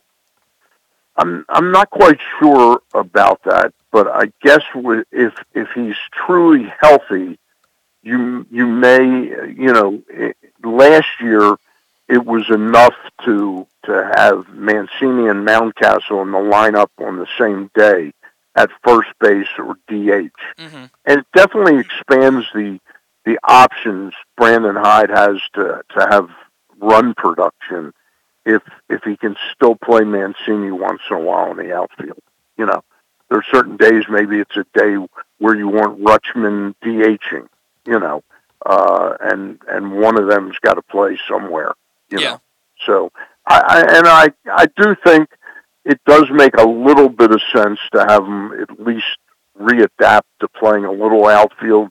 So if a team like the White Sox is looking for, let's say Trey's having a really good season, and you do get into significant, and I'm guessing this is where the club feels it can acquire pitching down the road, is in a trade-off of somebody like that, Yeah. And it definitely would.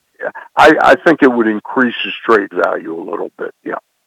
Yeah, I agree with you, and I think if Trey Mancini's 27, we're not having this conversation.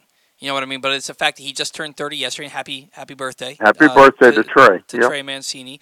But I think that he is a bit of a face of the franchise, and it's 100%. Somebody that can he get? I guess my next question is, can he get back to that 2019 version of him that we saw? Because that was a damn fine baseball player. Last year, we understand the circumstances. It wasn't a Trey Mancini-esque season. Do you think he can get back to that player that he was in 2019?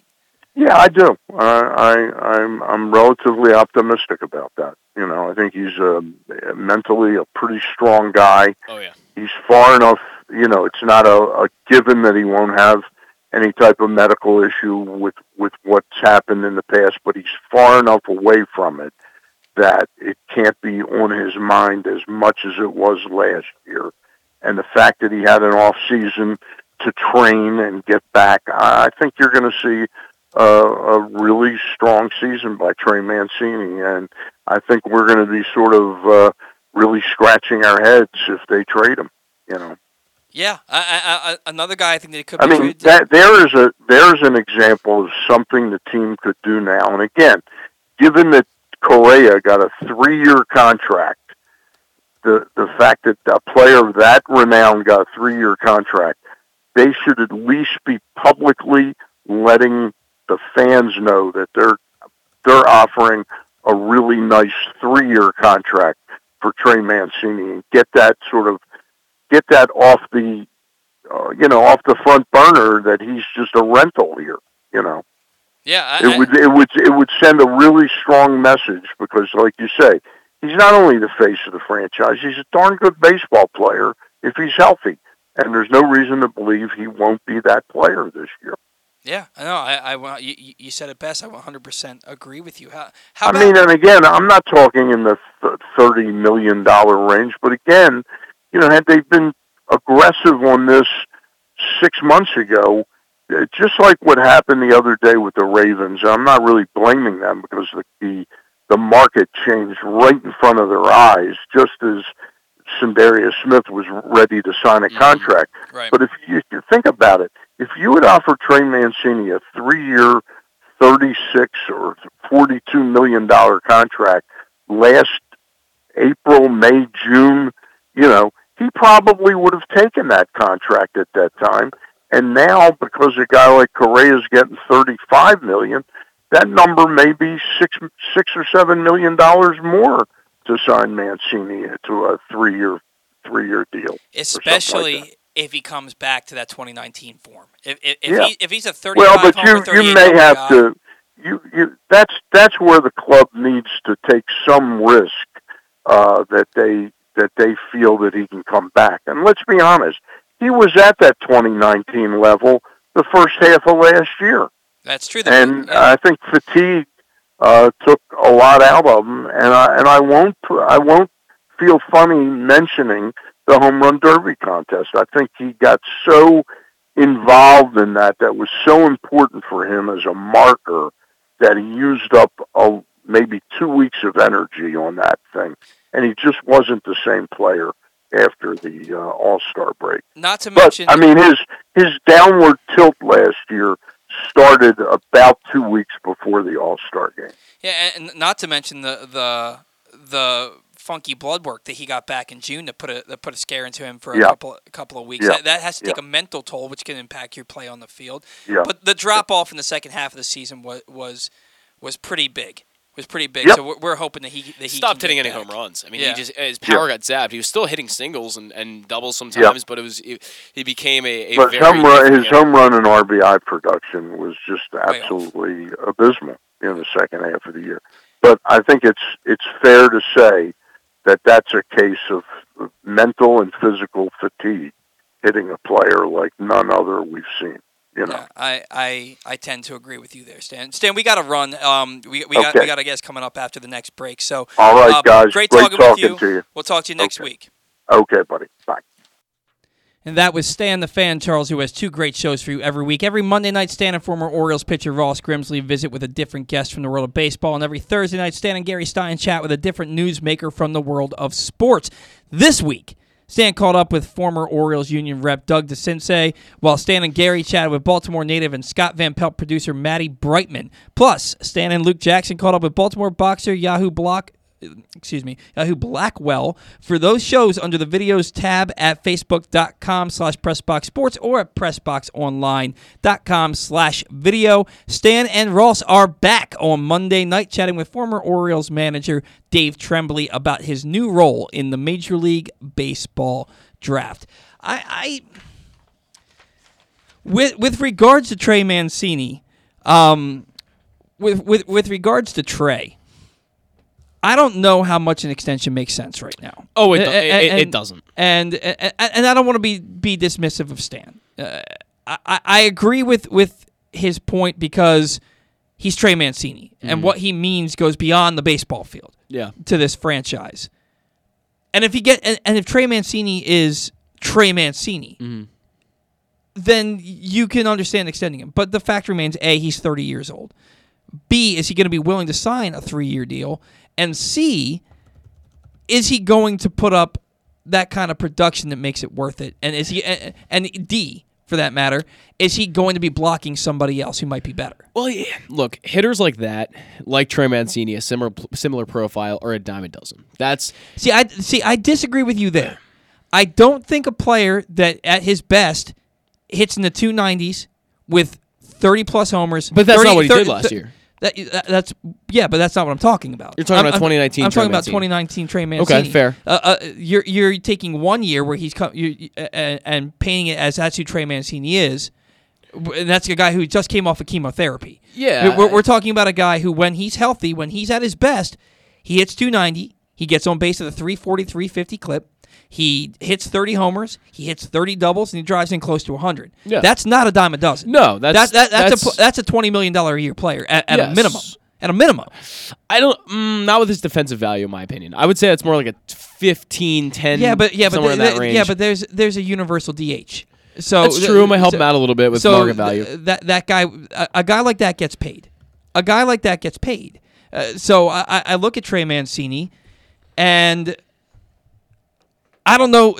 I guess just from where the Orioles are with what their farm system looks like and who they have coming up through the pipeline, and with what Trey Mancini did last year, yeah, I look at it and I say, does it make sense from a business standpoint to sign Trey Mancini? Now, and where Stan said there's some risk involved, you have to be willing to take on a risk.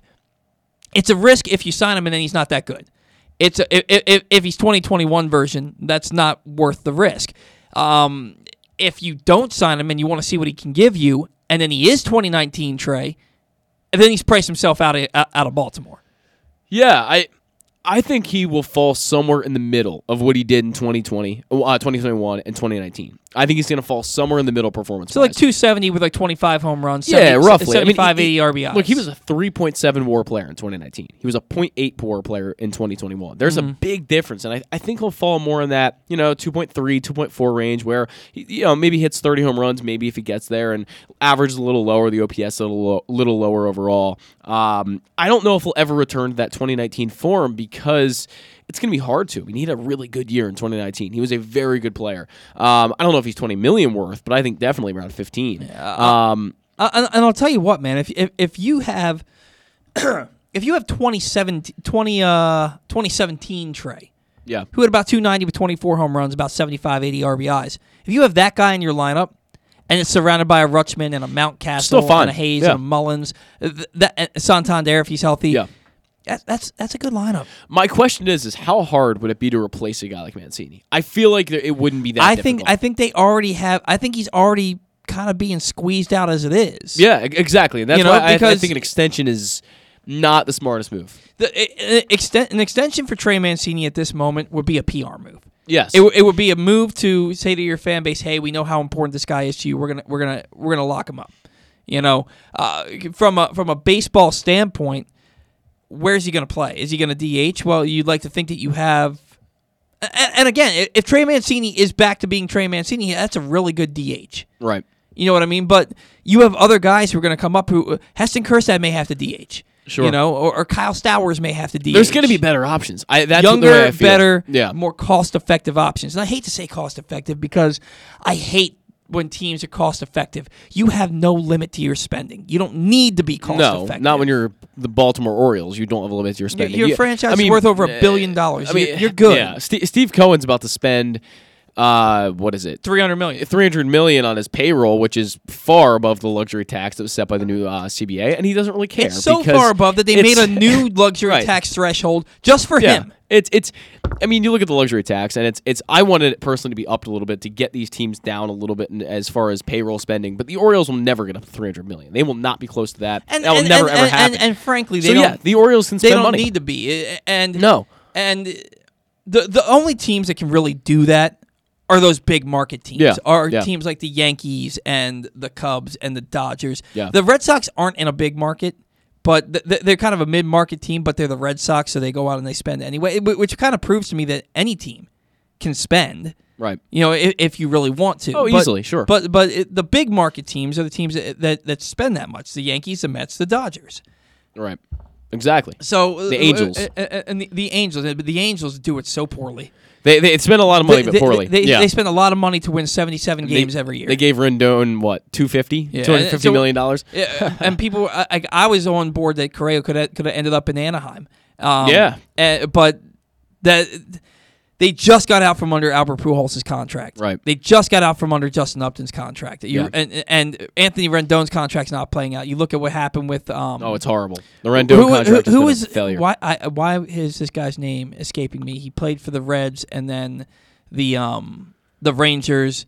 He had the drug problems. He's number one pick. Josh Hamilton? Josh Hamilton. You paid Josh Hamilton a lot of money to do nothing for your franchise. You did the same thing with C.J. Wilson. They're probably not on board with saying, okay, let's go bring in another guy for a ton of money for a contract that's only going to be good for 4 or 5 years. Yeah. So I can understand why they didn't go out and get a guy like Correa, but they are known to spend money. The Orioles can be a good franchise, a winning franchise, without spending $200 million, and that's what they're going to have to do. And that's why you build a farm system. That's why you build a pipeline that continues to give you cost-effective talent, so that you only have to sprinkle in a big-time contract instead of having to litter your team with them. You look at the Yankees, and the Yankees are at best a third-place team in this division, and they spend more money than just about everybody other than the Mets. Right.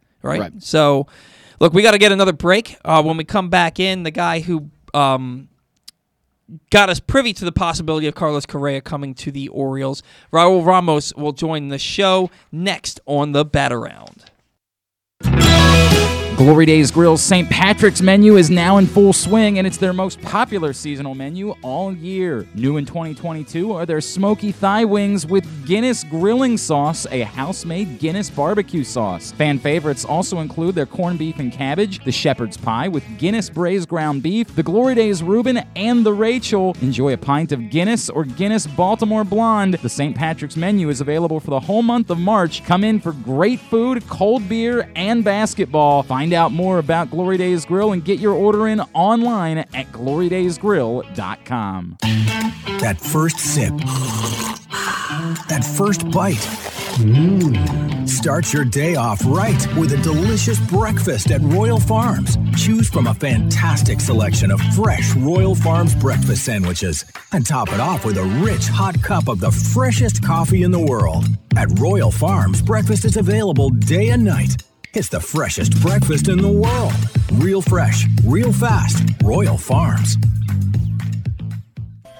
Sports betting has come to Maryland, and we're ready to help you win some money. Tune in for Simply the Bets with Glenn Clark and Paul Valley every Tuesday morning at 11:40. FanDuel Sportsbook GM Bruce Billick and VSiN's Aaron Oster join the guys every week to give you all of the info you need and even a few winners. So come win some money with us on Simply the Bets every Tuesday at 11:40 a.m. Brought to you by the FanDuel Sportsbook at Live Casino and Hotel Maryland. Listen at PressBoxOnline.com/radio. Watch at YouTube.com/PressBoxOnline. The newest edition of PressBox is available now. On the cover, we celebrate the 20th anniversary of Maryland men's basketball's 2002 NCAA Tournament Championship, as Gary Williams reflects on how the program rose from the ashes of NCAA sanctions to the pinnacle of the sport, and why his perspective of the title run has changed now 2 decades later. Plus, Juan Dixon, Lonnie Baxter, and the rest of the team relive the moments that ultimately led them to cutting down the nets in Atlanta. PressBox is available for free at over 500 area locations, including 60 Royal Farms stores. And you can always find the entire edition, as well as the best daily coverage of the Orioles, Ravens, and Terps at PressBoxOnline.com. Gambling can be a fun and entertaining experience, but there are risks involved. If you're planning on betting on the game at the casino or on your phone or computer, know your limit, stay within it. Set a budget and a time to stop.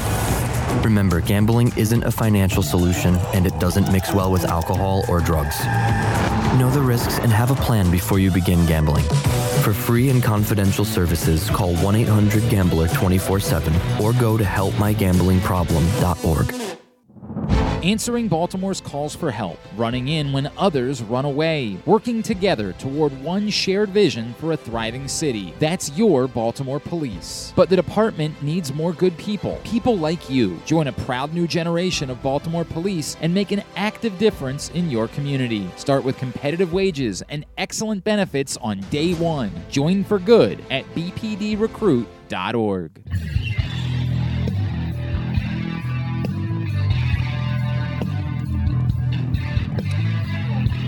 Sometimes you just gotta let babies cry. You know what I mean? I have no idea what that means. So sometimes I've never had a child, but sometimes babies cry, right? When are you getting that dog, by the way? Don't even start, man. My heart's broken enough already. Oh no, not anytime soon. Excuse me. Sometimes you just need to let a baby cry itself out. So that's what I'm going to do here. Okay. I'm just going to let this baby cry, and I'm going to leave it alone. All right? There are things that I am just not willing to talk about on this show. I'm not willing to talk about the Orioles moving because it's not happening. Mm-hmm. Not willing to give. I would agree. You know what I mean? So I would agree with you. Cry yourself out. Keep beating your head against the wall. Maybe somebody will listen. I'm not that guy. This ain't that show. This is a show where we want to talk about the Orioles, who we know are staying, and we know we're going to turn a corner here at some point. I'm not giving any other time or effort to this. So, for those of you who don't know, we have somebody who's coming at us because we won't give him time on the show about the Maryland Stadium Authority and the Orioles potentially moving. I've already given it too much time. Get a hobby. Find something else. Zach and I are going to play golf tomorrow. Go play some golf, man. Golf's a lot of fun. The weather's great. It's a beautiful day here in Baltimore. Round 2 of the Bat Around Open. Yeah, go play some golf. Go play some tennis. Go take a walk on the Mom and Pa Trail or the NCR Trail. Whatever you want to do. It is a beautiful day. It's a beautiful day. Have a glass of water and take a breath. Or wine. You know, or beer. I don't want this person drinking. All right. Okay.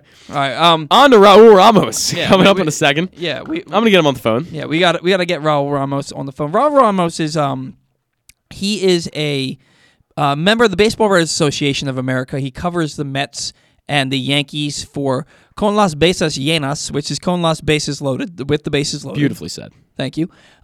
He covers the Yankees and the Mets, but more importantly for Baltimore, he's the guy who first put the idea of Carlos Correa in an Orioles uniform in the minds of Orioles fans. And as we all know, Correa ended up signing for about $35.1 million a year with the Twins this morning, ending all hopes that he could be in Baltimore.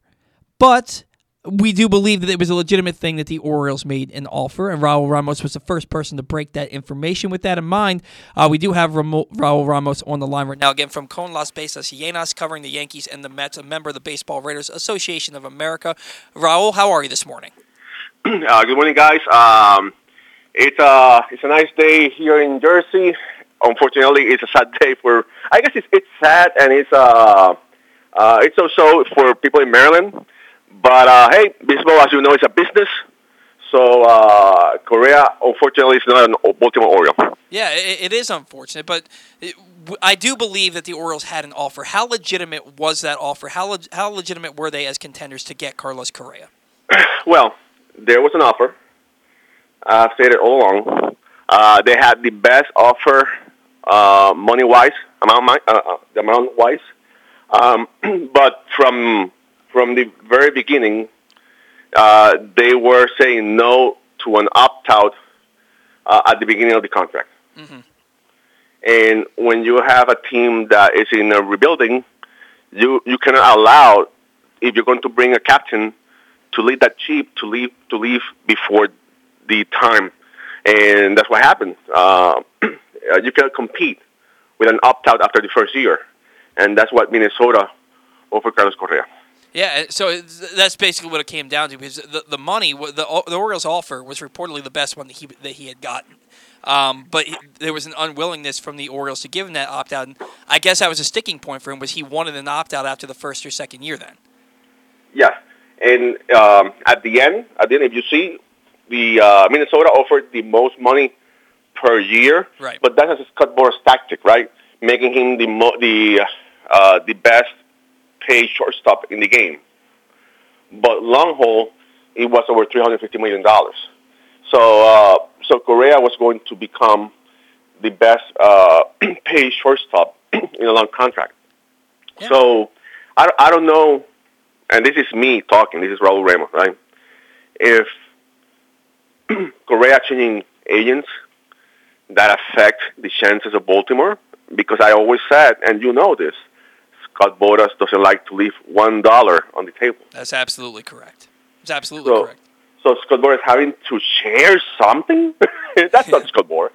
So so I don't know if that was an issue, right? And again, this is me. This is me talking. What I'm going to say. They offered this before the lockout, right? Mm-hmm.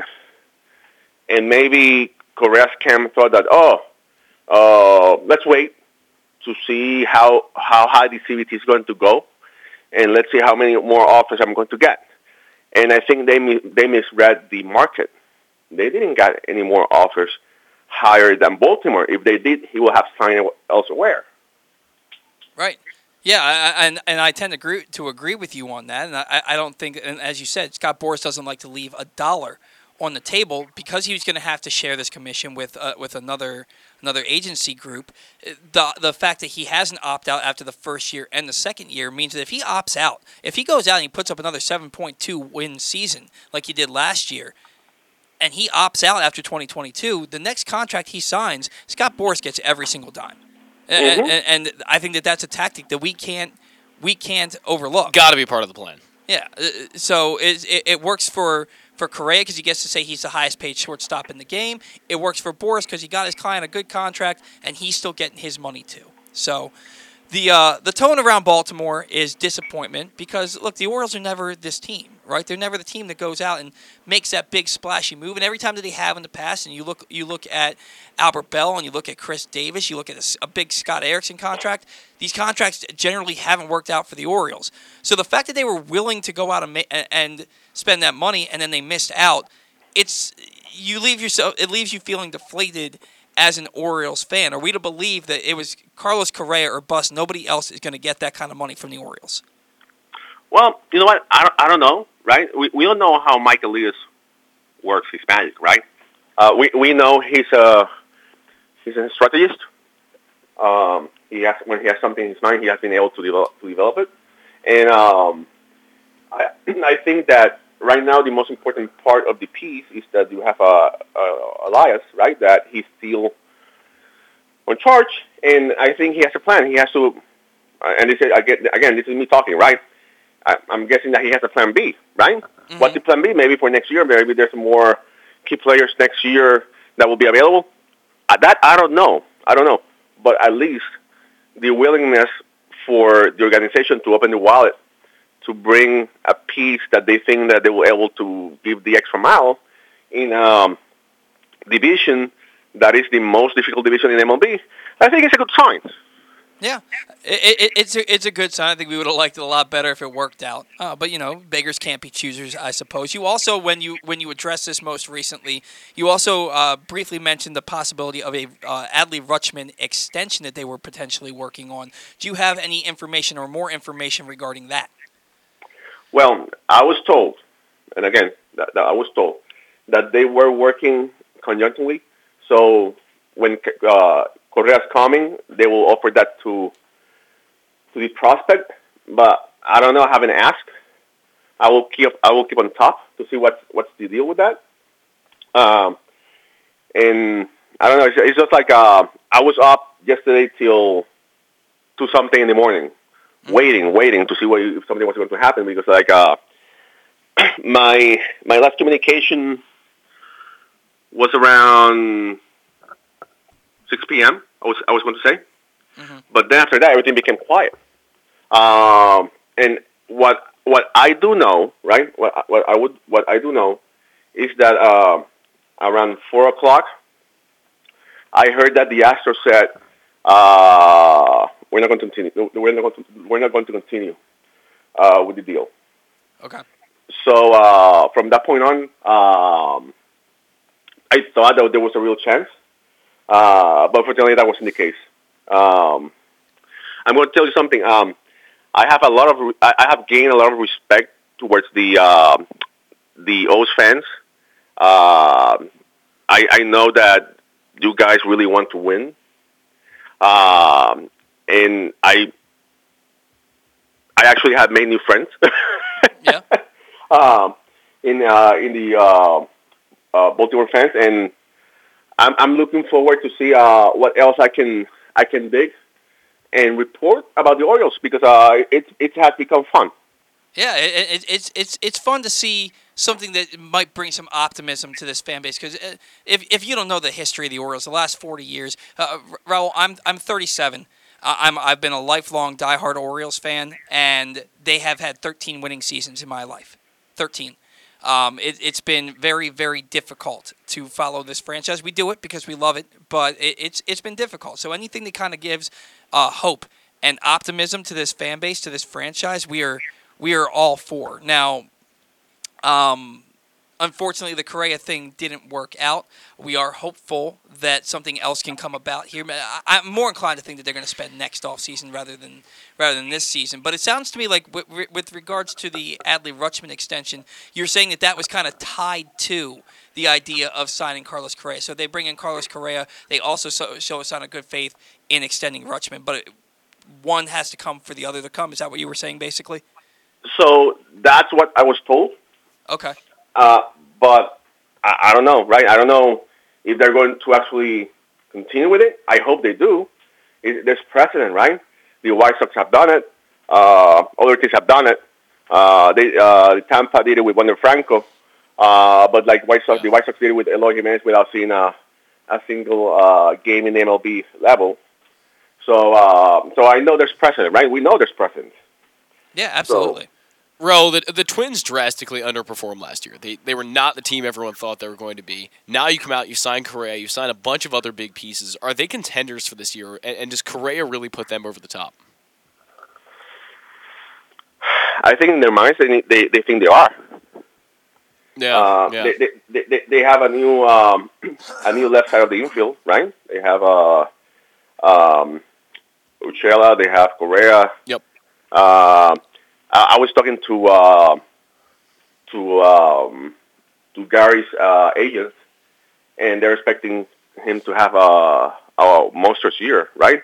Playing without pressure. So it's going to be interesting. I don't know if they have it. If they have what they need to win it all. But I think that it's going to be fun to see them play. And in order to put that type of money on a 1 year is because maybe you think you have what you need to win it all. But I don't think they are there. Yeah, I don't think they're there either. I think that they're missing a couple of pieces. I think their rotation needs to get a lot better. And they're in a division that's going to be very tough to compete in. There's just so many other good teams that could be, put themselves over the top in that division for sure. Yeah. But let's not forget that now more teams are able to go into the playoffs. So I guess they're putting money down that now with the more opportunity, they have a really good chance to go into the playoffs. Yeah. And anything can happen in a playoff, right? Yeah, absolutely. The hottest team is the one that's going to win. So. Yeah, and you look at it, the Twins were good in 2019. They were good in 2020. They were expected to be good last year, and they weren't. They fell off a cliff. They're reloading and saying, "Hey, we were there 2 years ago. We're going to get back there this year." I can't hate on them for doing what they've done. I just don't think that they're as close as they think they are. I think they need to get a little bit more starting pitching. Now, speaking of a team that needs to get more starting pitching, Raul, you cover the Yankees. They have their fans seem upset. You'd think the world is ending after Garrett Cole and Luis Severino, if he's healthy. They don't have much else. And Jameson Taillon is a good piece, I suppose, but they don't have much else in that starting rotation. They have a bit of a beer league softball lineup when you look at all the strikeouts with all the home runs. Aging veterans. They bring in another aging veteran in Josh Donaldson. People always say but it's the Yankees. But the Yankees haven't been the Yankees in quite some time. Where does that team stand as we look at them today? And how hot is Aaron Boone's seat right now? All right. So there's a few questions there. So Domingo Germán being out, that's bad news. Helion, he's supposed to be. This is going to be his second year out of 21, so he should be better. Severino is a question mark. He has a ceiling, but he needs to prove that he's able to show what he's able to. The Yankees are banking on Cortez, Nestor Cortez, and Luis Gil, those are not the names that you want to have on an elite A team, right? Take you all the way to the World Series. That's true. There's some pitchers that they didn't want to go to the Yankees this offseason. Plus, the Yankees didn't have a lot of space before the CBT was raised. I can say that I don't understand the way that this team has been built. High strikeouts. I was against Joey Gallo becoming a Yankee. People say, "Oh, but he gets on base a lot." Yeah, but the Yankees probably is not getting on base. He's bringing the runners home, and you need a guy that hits. And unfortunately, I don't know if they have become too metric analytic center. And they're forgetting they don't have a balance between old school and new school, and maybe that's what's lacking. Just like, for example, let's work on the launch angle, and they messed up Gleyber Torres' swing, right? Mm-hmm. So they have a lot of talent, but we have to see if the new coaching staff is able to push the philosophy that is in place. Meaning, like right now, and you know this, a manager is a general that is following orders from the main general that is in the front office, right, a.k.a. the general manager. Right. Right? So there's a game plan in place where you will have to take out the pitcher at this inning, no matter how many pitches he has thrown.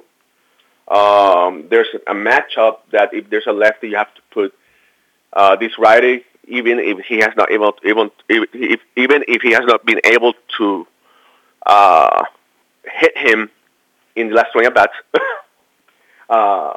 So it's going to be interesting.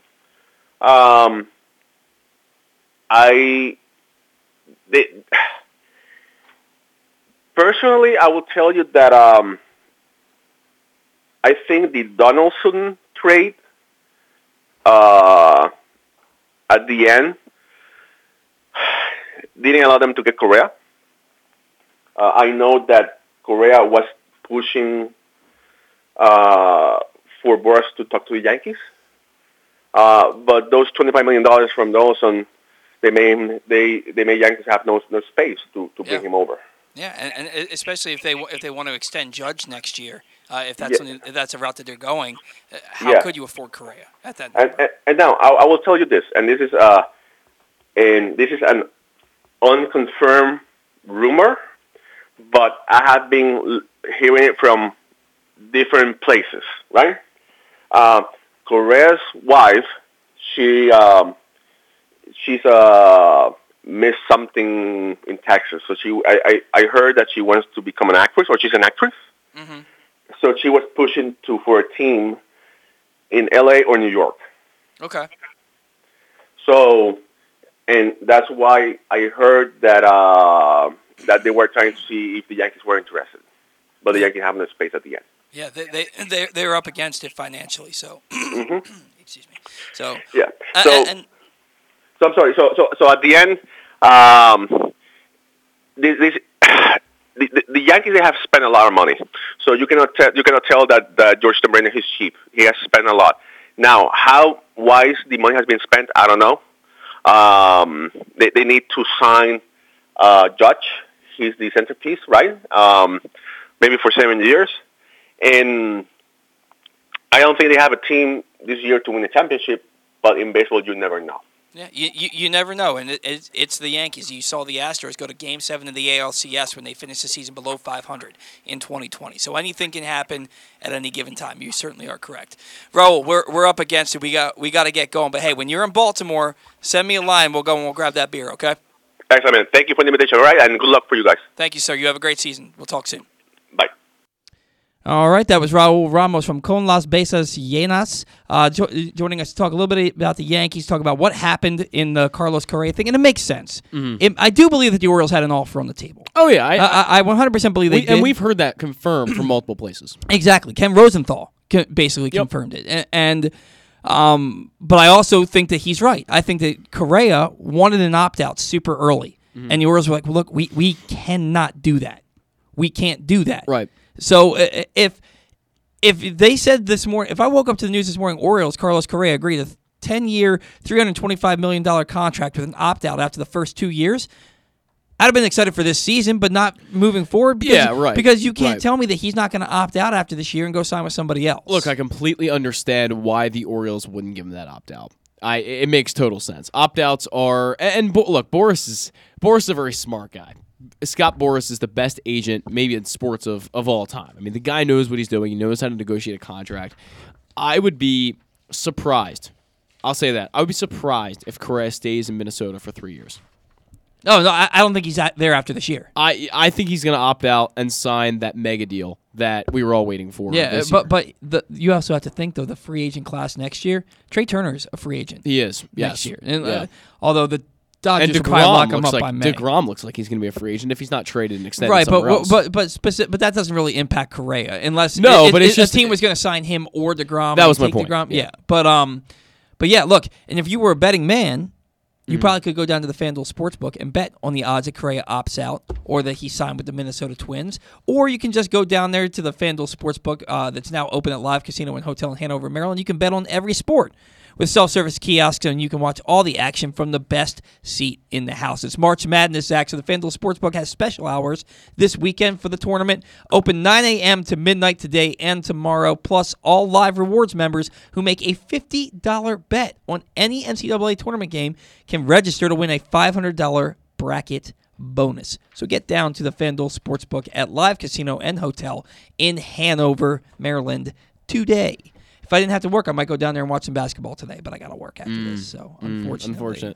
So yeah, what do you want to do, man? Do you want to grab our final break, or do you want to sound off and then grab a break? Let's get sounding off and then grab the break. Okay, Zach's gonna sound off a little bit on Chris Bryant and the Colorado Rockies. Sorry. I don't want to cut you off. Today's Sounding Off segment is brought to you by Underdog Fantasy Football. We can bet on sports in Maryland now, but we still can't bet online or on our phones. However, you can feel like you're betting totally legally and right on your phone by playing Underdog Fantasy Football. Player props, parlays, and traditional fantasy games are all available, and even though football season ended, Underdog has great basketball and hockey games available, and we know baseball contests will be just around the corner. Plus, we're going to give you some free money to play with thanks to our friends at Underdog Fantasy Football. Go to UnderdogFantasy.com and download the Underdog Fantasy app. Use the code PRESSBOX, and whatever you download up to $100, we will match. That's right, up to $100 when you use the code PRESSBOX with Underdog Fantasy Football. Underdog. Zach, you got to sound off here. Look, so I've been saying this for a little while, and I think I mentioned it in another Sounding Off segment a few months ago about the Colorado Rockies and the fact that I believe they're a very poorly run baseball team. 100%. They've made some very questionable decisions in personnel hiring. They hired an analytics guy a year ago or so, and they fired him like 7 months later for basically no reason at all. There's a little bit of controversy about that. They've been through a lot of GMs. They've been through a lot of scouting directors. I mean, there's a lot of not overturn, that's not the word for it, but turnover. Turnover is the word for it, going on in the organization, and it has been that way for a while. And it seems like to me that the Rockies are in a very consistent pattern. This is the pattern. They build up a team, they go trade for guys, they sign guys, and then they trade them away. Then they go back, they do the same thing, then they trade them away. And guess what? The Rockies, I mean, they're in a very tough division. That's a given, obviously. But the Rockies, it's been a very long time since they've actually competed. The Rockies are a pretty much irrelevant franchise at the very moment, and they have been for quite a few years. I mean, you haven't seen the Rockies really win anything in a long time. Well, every 3 to 5 years, they'll sniff the postseason. They'll get in because they build up. I mean, and that's what they're doing again. They're building up right now. But look, I think as the Rockies GM, and what you've got to look at it as, is that you've got a farm system that's ranked bottom 10. Really, they could even be bottom 5. It's terrible. They're 23rd or lower in every publication. You've got Zach Veen, you've got some guys, but it's not good right now. You've got no depth. You've got a few guys at the top. That's it. And you look at that, and you go, okay, so our future's definitely not there at the moment. Then you go out and you make a signing like Chris Bryant. You give him $182 million over 7 years, and I simply don't see how that fits in with the process they're going through right now. They've got to pick a side. They've got to start competing and actually go all in, which means making more signings than just Chris Bryant. Yes, you signed Iglesias, but oh well. Jose Iglesias is fine. He would have fit in on the Orioles just as well. If you're going to compete, you have to actually, number one, get pitching, which they don't have. They've never had pitching. They don't have pitching. They had Ubaldo Jimenez and they had Mike Hampton in their history. And they've never had pitching. And John Gray was okay for them. No, he was bad. He was bad. People want to say he was okay because he was a first-round pick and he has all the stuff to be great, but he was never good. So, yeah, look, and they have no pitching at the moment. They have outside of Chris Bryant, a very average lineup at this point. They lost Trevor Story. He's not coming back. You got guys like Ryan McMahon. They're fine. But the lineup overall, I mean, David Dahl moved on. I mean, they don't really have these pieces that we expected them to have at this point. Trevor Story's gone. Arenado's gone. You bring in Chris Bryant and you give him $182 million. I don't see how this fixes anything. And I think Chris Bryant just signed away his career. I don't see Chris Bryant having success in Colorado because, frankly, not that many guys do. And then Chris Bryant, I highly doubt he's on this team in 3 years. Well, if he's not on the team in 3 years, he probably didn't sign away his career because he's going to get traded someplace else. But if they don't trade him, I agree with you that he signed away his career. He's wasting his career in Colorado because Colorado doesn't want to pick a side. They'll probably sell Bryant off in 3 years, and they'll send him somewhere else, and they'll go back into rebuilding mode after they just spent because that's what they do. And the Rockies go back and forth. And I just think there needs to be a little bit of change of perspective there because it just seems like to me that the Rockies are never picking a side. I mean, you sold off Arenado. Story's now a free agent. So now you're just going to go pivot and say, okay, we're not rebuilding anymore. We're going to go get Chris Bryant. It doesn't make sense to me. Who else do they have? Right, nothing. They have nothing. They have nothing. And so why spend $182 million on this guy? You just spent all this money on Nolan Arenado to trade him a year later or 2 years later. And let's not forget. Wait a year and then sign Chris Bryant. Unless you're bringing in more talent. And Jose Iglesias is not that kind of guy. He's not that guy. Jose Iglesias fills a role. Yeah. He doesn't fill a need. And they signed a few relievers, and it wasn't, there's nothing big. They haven't made a splash signing, and maybe next year, maybe the Rockies go out and get DeGrom, and they'll prove me wrong, and they'll actually try to compete. But you can't. Next year, they go sign DeGrom, and they sign Correa, and the Rockies, and then they win 75 games because then they trade them all off and start the whole process again. It just seems like they flip flop, and it doesn't make a lot of sense to me. And I hope for Chris Bryant that he's not doing himself a disservice by signing. Well, here's the other thing. I don't think Chris Bryant gets that contract anywhere else. Well, I don't think Chris Bryant is that great of a player. I think Chris Bryant is good. He was a 3.5 WAR player this year, which is great. I mean, that's fine, and he's versatile. He can play everywhere on the field, basically. But Chris Bryant is a far cry from what he was when he won MVP a few years ago. A 3.5 WAR player doesn't get $25 million a No, year. exactly. And the Rockies gave it to him because maybe the Rockies are desperate for that. And we'll see how I'm predicting a harsh breakup between the Rockies and Chris Bryant because that's what happened with Arenado. Maybe it's not a harsh breakup. Maybe it's just they never do anything. Maybe could be that too. And maybe he's happy living in Colorado, smoking all the free weed he wants, and he's close to where he's from. Making enough money for it. He's got a ton of money. He can just relax and go play baseball, make some All-Star games, and every now and again maybe Colorado gets into the postseason with expanded playoffs. And you're right, he's a Vegas guy. I forgot about that. So yeah. he's kind of in that area and fly home whenever he wants, and that's kind of nice for him, I guess. But There's a lot of emotions coming out here about this because he can fly home whenever he wants, no matter where he is. True, that's true. But he will be more in the general area of he can drive home if he wants. Yeah, right. But there's kind of two different sides of this for me. One, that I think Chris Bryant made a mistake, and the other side is that Colorado is just a weirdly run franchise, and I don't understand what they're doing at the moment. Yeah, I don't get it either. But that's not for me to decide. Maybe they have big plans, and maybe they do. Maybe they do. Their first big plan should be getting that farm system up.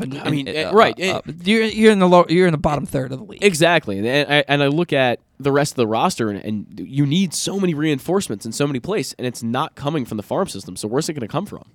Right.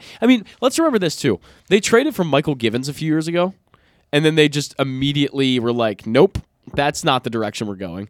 And it's just these kind of moves. They trade for a guy, then they decide they'll trade him away. It's just that's the kind of way they operate. And I don't really think it's that productive. Yeah, or effective. They're not very well run to say, and that's coming from Orioles fans.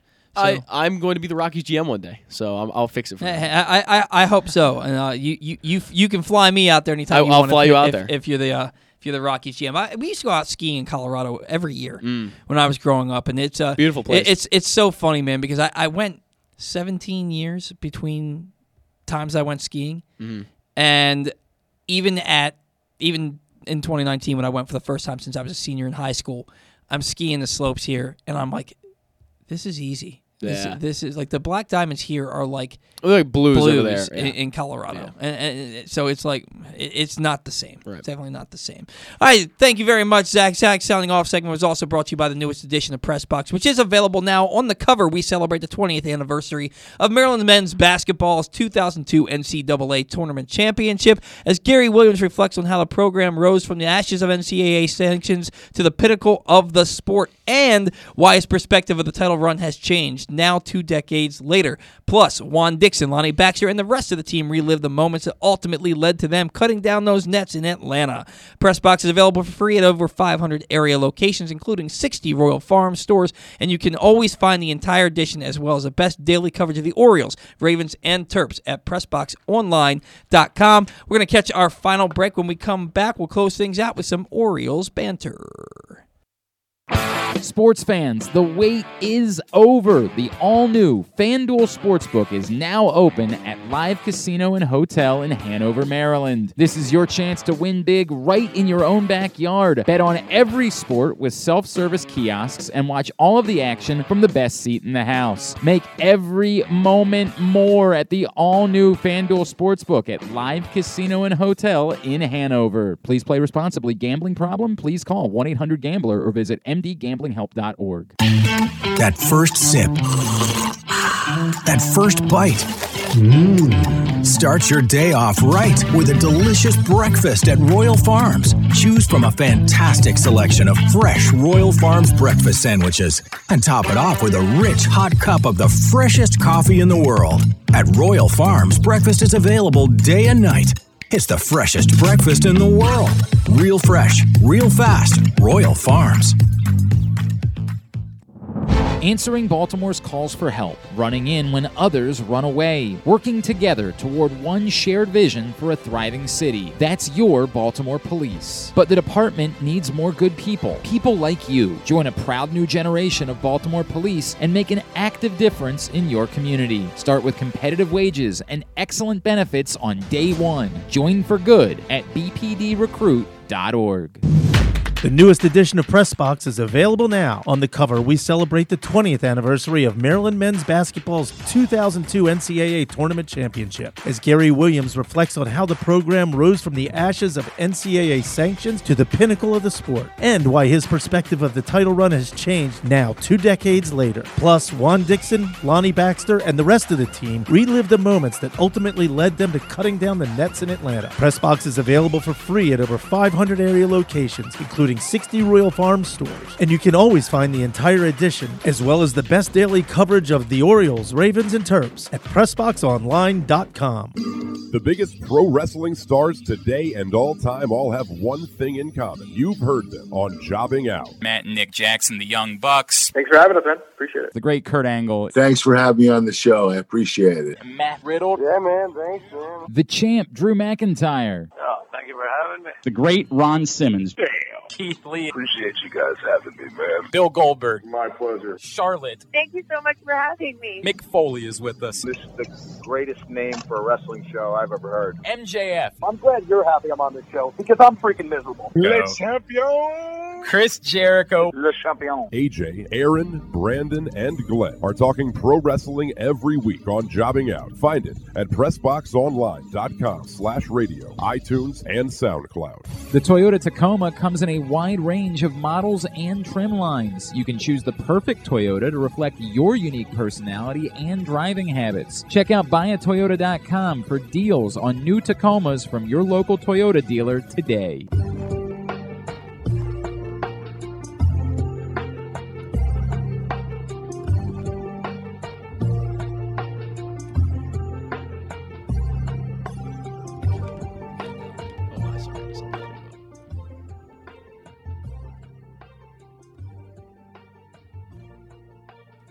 I opened us up a bit early there. I'm sorry, Paul. Yeah, so you can hear me. I You can hear me say, "We just opened that up." Sorry, I unmuted us a little too quickly. I hope but you didn't. Did you hear? Did people hear me say that somebody was a dick? No, I don't know.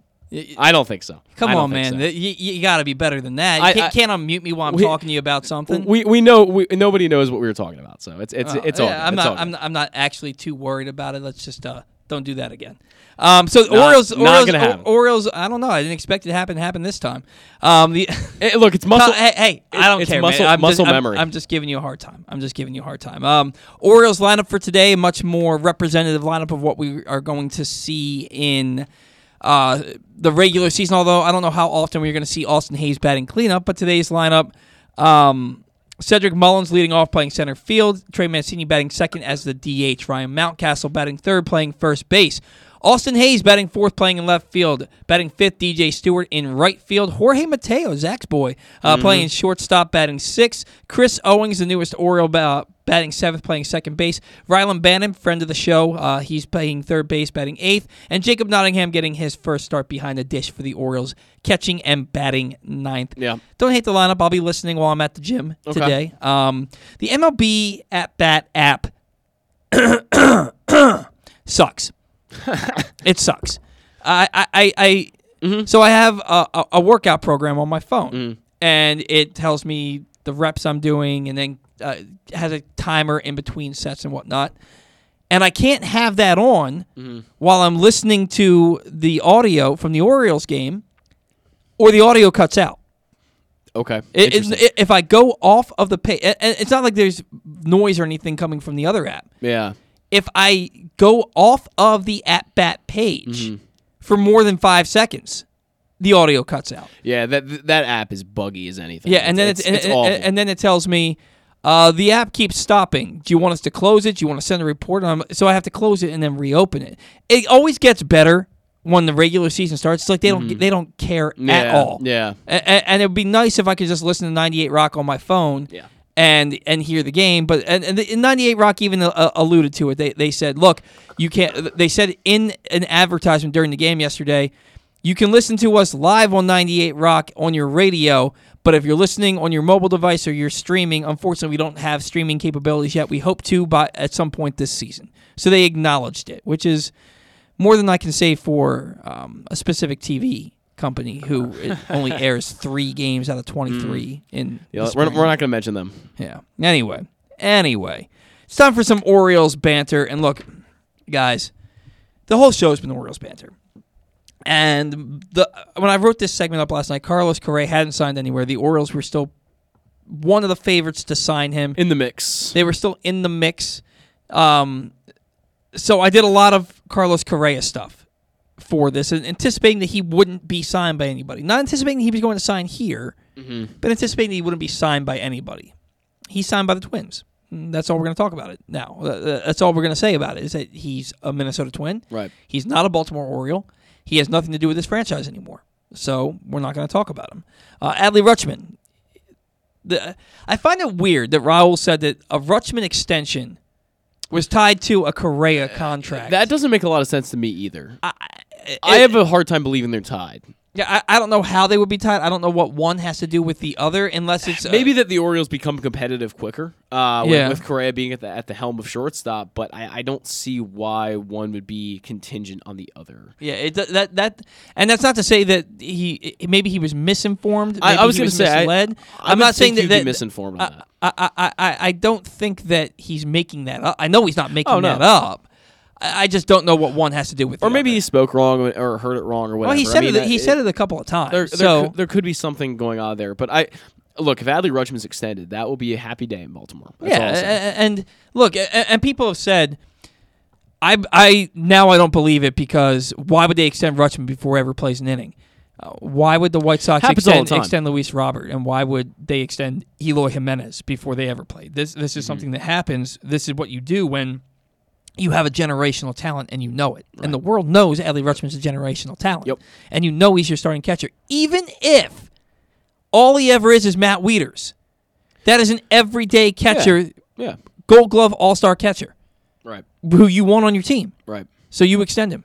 Mm-hmm.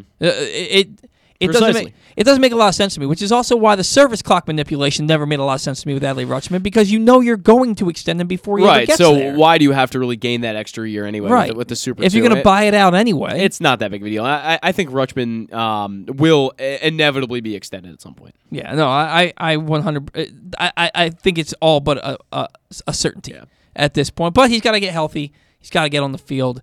I think that this is just them with the triceps injury. There was nothing bad in there. They said it was just one of those things where he just needs to rest it. He's not throwing. He's not hitting. And I've had a tricep injury in my day. They go away, but if that's you like right here, right at the bottom of your under your bicep, right? Yeah. Okay. Yeah. The tricep. It's right here. Your biceps and triceps. Gotcha. Okay. So your triceps right here. Biceps, triceps, okay. and even abs. John Bastow. You ever see those infomercials? No. What year are those running? Like the 1980s? I was in high school. Okay. I was in high school. So yeah, the 1980s.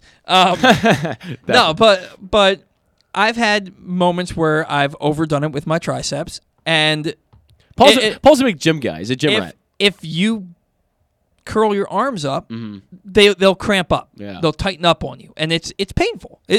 So you don't want to come back too early from it, is basically what I'm saying. And it's okay to slow play it, because you don't want to miss out on a long career from Adley Rutschman or a season of Adley Rutschman for a couple of weeks. When I do not agree with Jason La Canfora that he's going to spend 4 to 6 weeks at Norfolk, or as he calls it, Norfolk. I doubt it. I just don't. I think that he'll start at Norfolk, and I think it'll be treated like a rehab assignment, and I think he'll be up here by the end of April. Yeah, I don't think he's there 4 to 6 weeks. And yeah, I would agree with you. Yep. Yeah, so I just got to figure out when he's going to be here, and I got to trade in some tickets to get definitely to looking forward to that. So I want to talk a little bit about some of these major moves that have been made in free agency. Matt Olson traded and extended by the Braves, and the interesting there, and then you see that Freddie Freeman. The extension for Olson, 8 years, $168 million. So you're looking at $21 million a year, which seems below market value for a guy like Matt Olson. I think the Braves got an unbelievable deal with that. I think they did too. And you look at Freddie Freeman signing with the Dodgers, 6 years, $162 million. That sounds about right. Right. For a guy like Freddie Freeman. At his in age, 30s. sure. Yeah, right. He was MVP last year, but it was a 60-game season. So last year is now 2021. Yeah, right. So 2 years ago he was. But he still hit over 300. Drove the ball out of the ballpark. Drove in a ton of runs last year. World Series hero. It's funny. I was at opening day this year in 2021 for the Nationals. I was at their opening day. Ew. Whoa. Pause that for a second. Okay. So you went to Nationals opening day last year. Hold on. You went to Nationals opening day last year, but had the audacity to say on this show that's Orioles-centric that you're not going to Orioles opening day. Oh, I never said that. I said I might have to work. I have a very busy work schedule. Oh, man. I'm always traveling. But the thing, I got free tickets to Nationals opening day last year, so I went. I probably would have gone too if I had free tickets. Yeah, it was fun. Max Scherzer was on the mound. I got to see him against the Braves, and it was fun. And one of the first pitches of the game was a Ronald Acuna home run off Max Scherzer. It was like the first pitch, I think, of the entire game. And then Freddie Freeman hit one like 2 batters later, and I was like, "Yep, he's That's gonna cool. He's gonna have another great season." So I enjoyed it. Freddie Freeman is an Atlanta legend, but it's good to see him still getting paid, and he's such a good guy, and everything he brings to the community and brings to the team. What the Braves did. So Freddie Freeman's agent, they knew that he was in negotiations with the Dodgers, and Freeman's agent came to the Braves, and he said, "You have the rest of the day, basically, to either accept 5 years at like $130-something million, or 6 years at like $170-something million, something along those lines."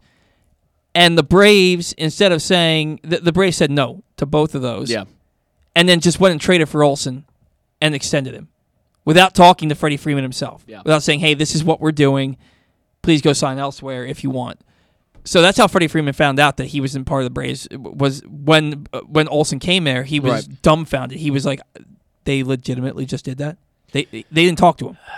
I don't have a problem with that. It's kind of shiesty. I really don't have a problem with that. Unless his agent didn't do his job. They said, "Look, we're going to move on.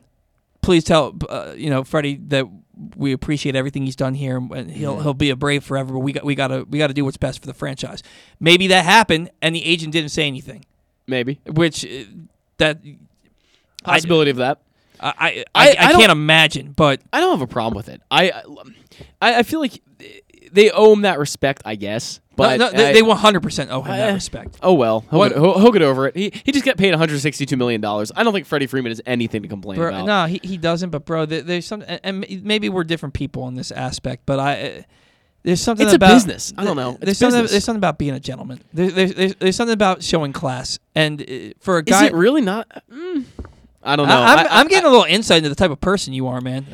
If you have Freddie Freeman, who's been a part of your team for 12 years, however long it's been, heart and soul of your franchise, leads you to only your second world championship ever in that city.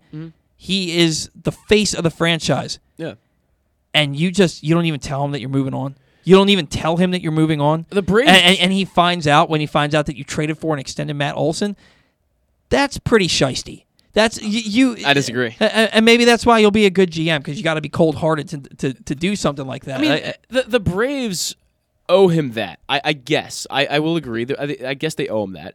But look, I mean, the Braves' number one concern is getting better. And they traded for Matt Olson, and they got better. I don't see why they have to be so concerned about what Freddie Freeman's doing. That's their concern. From a cold-blooded standpoint, yeah. But it's a business, though. That's baseball. Yeah. You and I disagree. I think that you need to. Freddie Freeman made $162 million. I don't feel bad for that man in any way, shape, or form. I don't feel bad for any of these baseball players. No. That's why I was so mad about the lockout. That's what I'm saying. And this isn't necessarily about Freddie Freeman. It is in the sense that dude was the heart of your franchise. He was the heart and soul of your franchise. Are they going to do that to Ronald Acuna? You know what I mean? Maybe. You have to think about how it looks to other players. Yeah. All right? Yeah. How it looks to other players you could potentially bring in. Now, Matt Olson is an Atlanta boy. He grew up watching that team. That was his favorite team. And that might be why he signed for a little bit less money than maybe what he was worth. He wanted to play in Atlanta. Yeah. All right? But other players, are you going to be able to extend people? I think it's a bad look from a PR standpoint. And despite what you think and what Mike Elias thinks, I think you owe something to your fan base. I firmly believe that you owe. But they upgraded. Matt Olson is at this point better than Freddie Freeman. You can't. I think ultimately he'll be better. I don't think you can say he's better. I think Freddie Freeman's a better hitter. I mean, he did outnumber him in WAR last year. If you count that. Whatever, for anything. dude. I don't see it the way you do. I think you owe it to somebody to do right by them. What that guy meant to your franchise, the amount of money he made for your franchise, you owe him that. You owe him at least that much. You don't have to sign him. If you think that he's too old and you're not willing to give a guy who's 31, 32, 33 years old a 6-year contract, that's fine. You don't have to sign him. But don't just shut the door on him without having a conversation with him. So where I'd be much more upset and concerned is on the basis of minor leaguers not getting paid the amount of money they should, that kind of stuff. That's what more upsets me than Freddie Freeman not getting told they're moving on. That has nothing to do with anything. I know, but I'm just that has nothing to do with anything we're talking about. I'm talking about players and the respect they should get, and this all revolves around money. It all revolves around money. I mean, Freddie Freeman wasn't going to come back to Atlanta because Atlanta upgraded and got a guy like Matt Olson, who they got at a really good deal. The point and is, they didn't tell him. Oh well, I don't see it as a big deal. Yeah, I don't. Well, you could have run my team. It's not that I'm cold-hearted. I'm not a cold-hearted guy at all. Not at all. But it's that I certainly feel like baseball's a business, and sometimes these things just work out like that. So if you if the Orioles went and traded Trey Mancini, and they didn't have a conversation with him, they just say, "Oh, we traded you. See ya." But that's different. How is that different? Because in what world is that different? Freddie Freeman is a free agent. He was a free agent. Right. Oh, okay. Trey Mancini is still employed by the Orioles. So let's say Adley Rutschman is the heart and soul of the Baltimore Orioles, and he gets them their first World Series championship since 1983, and then he becomes a free agent. And the Orioles, instead of negotiating with him, they trade for his replacement and give him his walking papers and don't say anything else to him. You're okay with that? You're okay with that? Because that's exactly what they just did to Freddie Freeman. I'm not going to answer that question because I don't think you're going to like the answer. But I already know the answer. Yeah, I'd be fine with that. Because you're cold-blooded. I'm not at all. It's just the way I stand on this. I get that baseball is a business, right? But you're also in the business of entertainment. Yeah, you are, and you owe something to your fan base, and you owe something to the people that got you there. But if you upgrade without Freddie, you can upgrade all you want, but you had no conversation. You had no press release about Freddie Freeman. You sent the guy who saved your franchise packing without a second's notice. And you didn't tell him what your plan was. I mean, sure, it's shitty. Give him a celebration video posted on Twitter and call it a day, right? They did nothing. Yeah, they should. Okay, they should give him a video, a little thank you. That's fine. But I think telling him and notifying him, hey, we're about to trade for Matt Olson, that's not his business. That's Matt Olson's business and the Braves' business. That's my opinion. He was a free agent. He was no longer employed by the Braves. That's correct. But you owe it to him to say, hey, we just want to let you know. It hurts to say it, but we're moving on. That's all you need to say. Okay. And they didn't even do that. It's 7 words. It hurts to say it. We're moving on. 8 words. It's 8 words. They didn't give him 8 words. They didn't give him 8 words. I get where you're coming from completely. I get it. I find it all a little bit. It's just. Baseball's a business. This is stuff that happens all the time, and I'm not that concerned about Freddie Freeman's well-being with those words coming to him. I don't. If you work for a major corporation and you're doing a fine job, but they found somebody who's going to do a better job, and they just hire him and they fire you, that you don't need anything else. Well, if I went to another place and got $162 million, I would not be upset. Okay. I don't know, man. You have more than just your business to worry about, and part of your business is it is entertainment. I get that. Is having a fan base that wants to watch your team and having people that want to come and make you better. Know that you're just not a number on a piece of paper to them. I think that there's something to be said for that, and I think that what the Braves did with him is pretty crappy. Just like I think it's pretty crappy that Zadarius Smith agreed to a contract with the Ravens and then backed out of it when he saw the other 2 contracts for Chandler Jones and Von Miller. Oh, I think that's way worse. That's way worse. But it's a business. It's a business. Yeah. These guys are getting more money than me, twice as much money as I am. Why would I sign this deal now? I don't care if I agreed verbally. I haven't signed anything yet. Would have a point by saying that, yeah. Right. So you can't say one way and then say the other. Anyway, Matt Chapman traded to the Jays. Does Matt It's not even does. The Blue Jays are so good. They are very good. They're stacked at every position. They're the best team in the American League. It's going to be the Blue Jays and either the Dodgers or the Padres or the Mets in the World Series. You can't, unless everybody gets hurt or everybody takes a step back, you can't look at the Toronto Blue Jays and say that there's a team that's better than them in the American League. No, there just isn't. There isn't. Right. Freddie Freeman to the Dodgers, the rich get richer.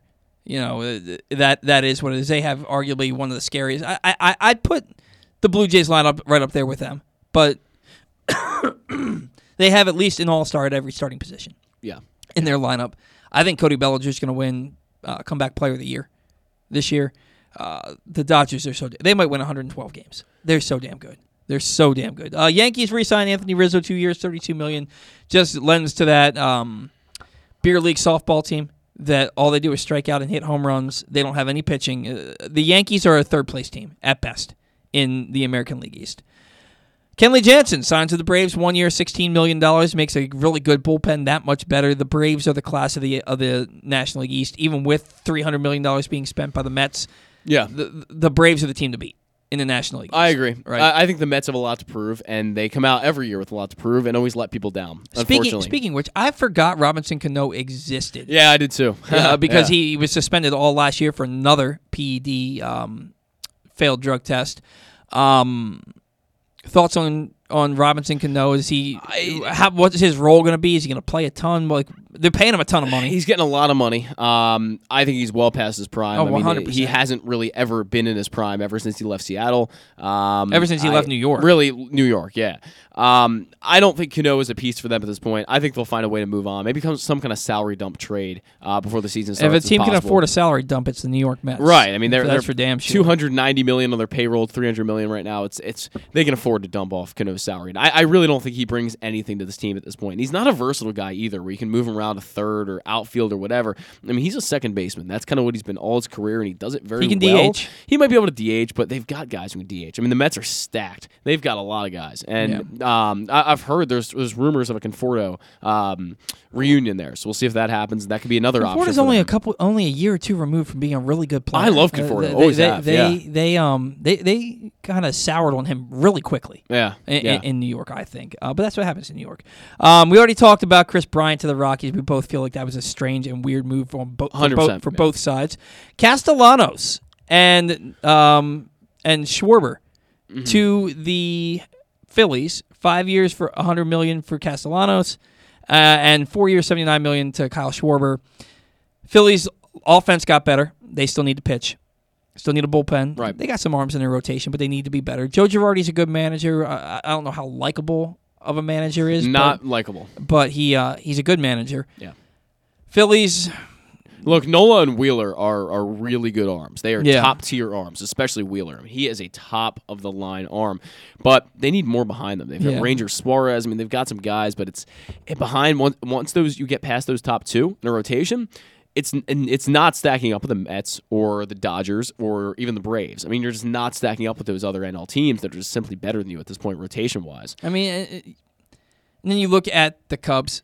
And the Cubs with Stroman, and they went out and got that shortstop out of I believe he's an outfielder. The outfielder Seiya Suzuki. They went out and got. I was thinking of Kim in San Diego. Okay, yeah. They went out and got Seiya Suzuki. Yep. They brought in VR. I don't know how much of a move that is. I would have liked him in Baltimore. Still some bases for you. But there, and he'll also get picked off some bases for you. I like VR. His 2019 season is so underrated. Yeah. He was so good.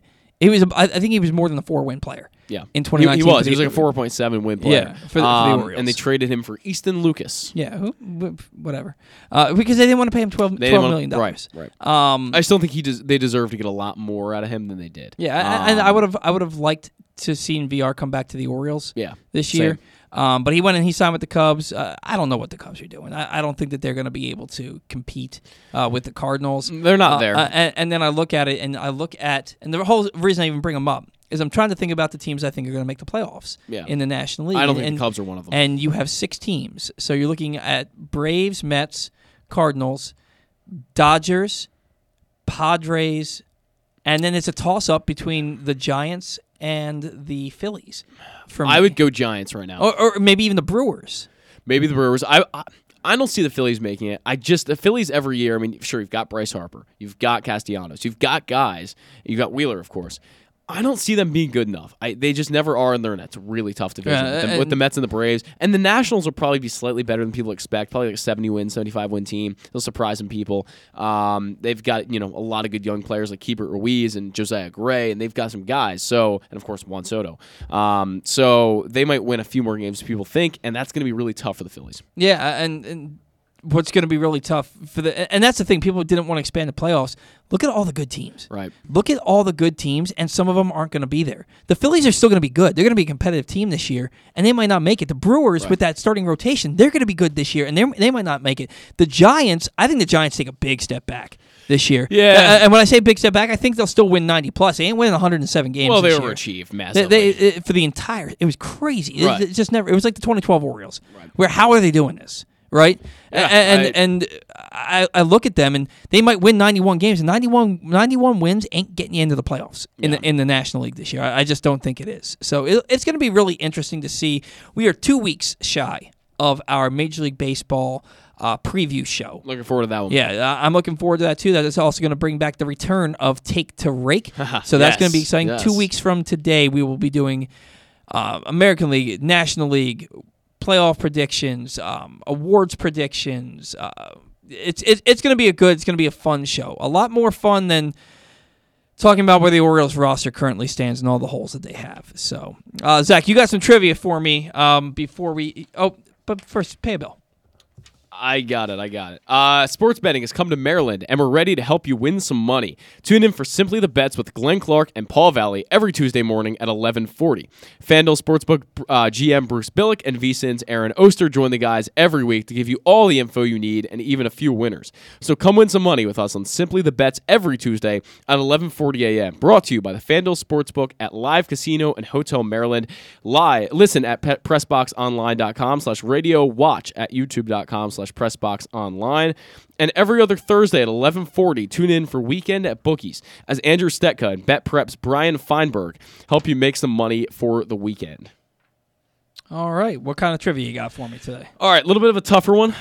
They're all tough, man. You come up with these ones that nobody can I need answer. to count these up real quick just so I can make my trivia question. I've been trying to count this all show, and for some reason my brain hasn't been able to comprehend it. So we've got 1, 2, 3, 4, 5, and then 5 is still there, and then 6. So 6 guys in Orioles history have stolen 40 bases or more in a season. Can you name them? And Repeat that? So 6 guys in Orioles history have stolen 40 or more bases in a season. Can you name the 6 guys? Jonathan VR. Jonathan VR, 2019, 40 bases stolen. Yeah. Brian Roberts. Brian Roberts did it twice. He stole 50 bases in 2007. I believe that led the American League. Yeah, I think it did. And he stole 40 bases in 2008. Brady Anderson in 92. Brady Anderson stole 53 bases in 92. Another guy did it twice. I'm going to go out on a limb and say Corey Patterson. Corey Patterson, nice one. 2006, he stole 45 bases. I did not expect you to get Corey Patterson. But I guess that was kind of the time where you were really becoming a huge Orioles fan back in 06. I was a huge Orioles fan back in the 90s, back in 92. You got to remember, I'm significantly older than you. Well, I wasn't watching Orioles baseball in 06. More like 08. Is it more modern, or is it like earlier Orioles history? The 2 guys that we're still looking for? Yeah. Both of them are in the past. They're not really modern at this point. In the past. So before 1990, let's say that. Before 1990, I don't think it was... And they both did it twice, by the way. I don't think Al Bunbury ever stole 40 bases, and I don't think Paul Blair ever stole, or Belanger for that matter. Luis Aparicio. Luis Aparicio did it twice. He did it in 1964. That's the all-time lead for the Orioles. He stole 57 bases. And he did it also in 1963 when he stole 40. Well, that's 5 without a miss. That's 5. You're doing good. Trying to think.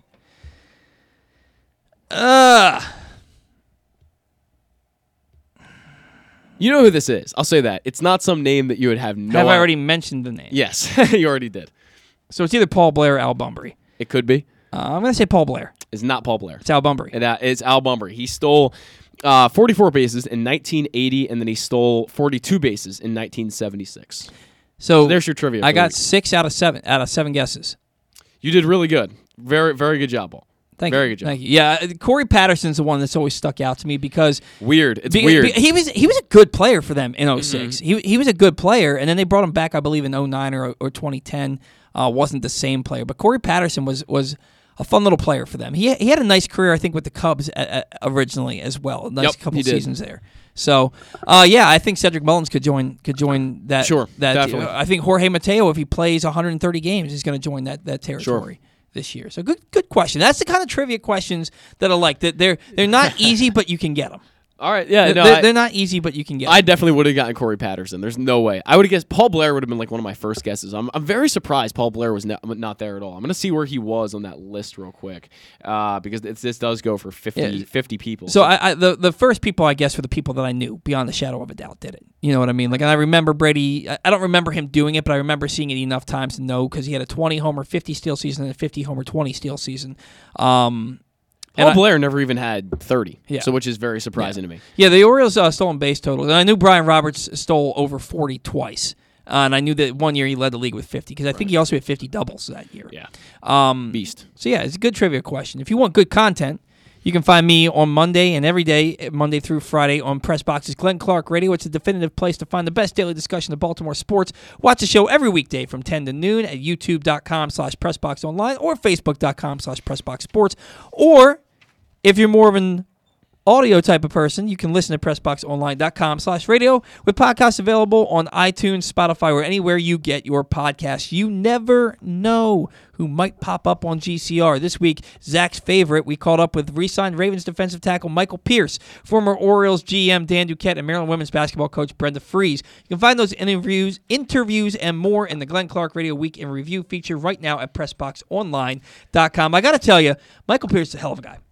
Michael Pierce might be a good guy. You don't need to say it. Okay. He's a hell of a guy. I called him on Thursday night after he agreed to the deal. He didn't answer. I sent him a text message. He called me back 30 seconds later. He's being flooded with phone calls and text messages after signing this deal. And he called me back in 30 seconds. Good guy. He came on the show. He was gracious, agreed to do the show. He came on, and he was great. Phenomenal guy. I like him a little bit more than I think Zach does. I think that he's going to, especially if you're losing Brandon Williams, I like him for this team. And they paid him to be what they need him to be. They didn't overpay him. They paid him to fill a need on the defensive line, and it's a huge need. You're losing potentially 3 or 4 guys off your defensive line. Yeah. So you are. Yeah. So definitely some holes to fill there. Guys, thank you for tuning in to the Bat Around today. Thank you to Orioles Play-by-Play Radio Network voice, Geoff Arnold. Thanks to Stan the Fan Charles for doing his weekly segment with us, as always. And thank you to Raul Ramos for coming on. Even though the Carlos Correa stuff didn't come to fruition, he came in and he talked to us and gave us a lot of good insight on what happened there. And I agree with him that it's probably the Orioles weren't willing to give an early opt-out to Correa. Thanks to all of our sponsors. Again, thanks to all of our guests. Thank you to Zach Goodman. Guys, we will see you next week. Hopefully I'll be in a better mood and I won't be as somber. Everybody hurts. It's been the Bat Around. Until next week, see ya.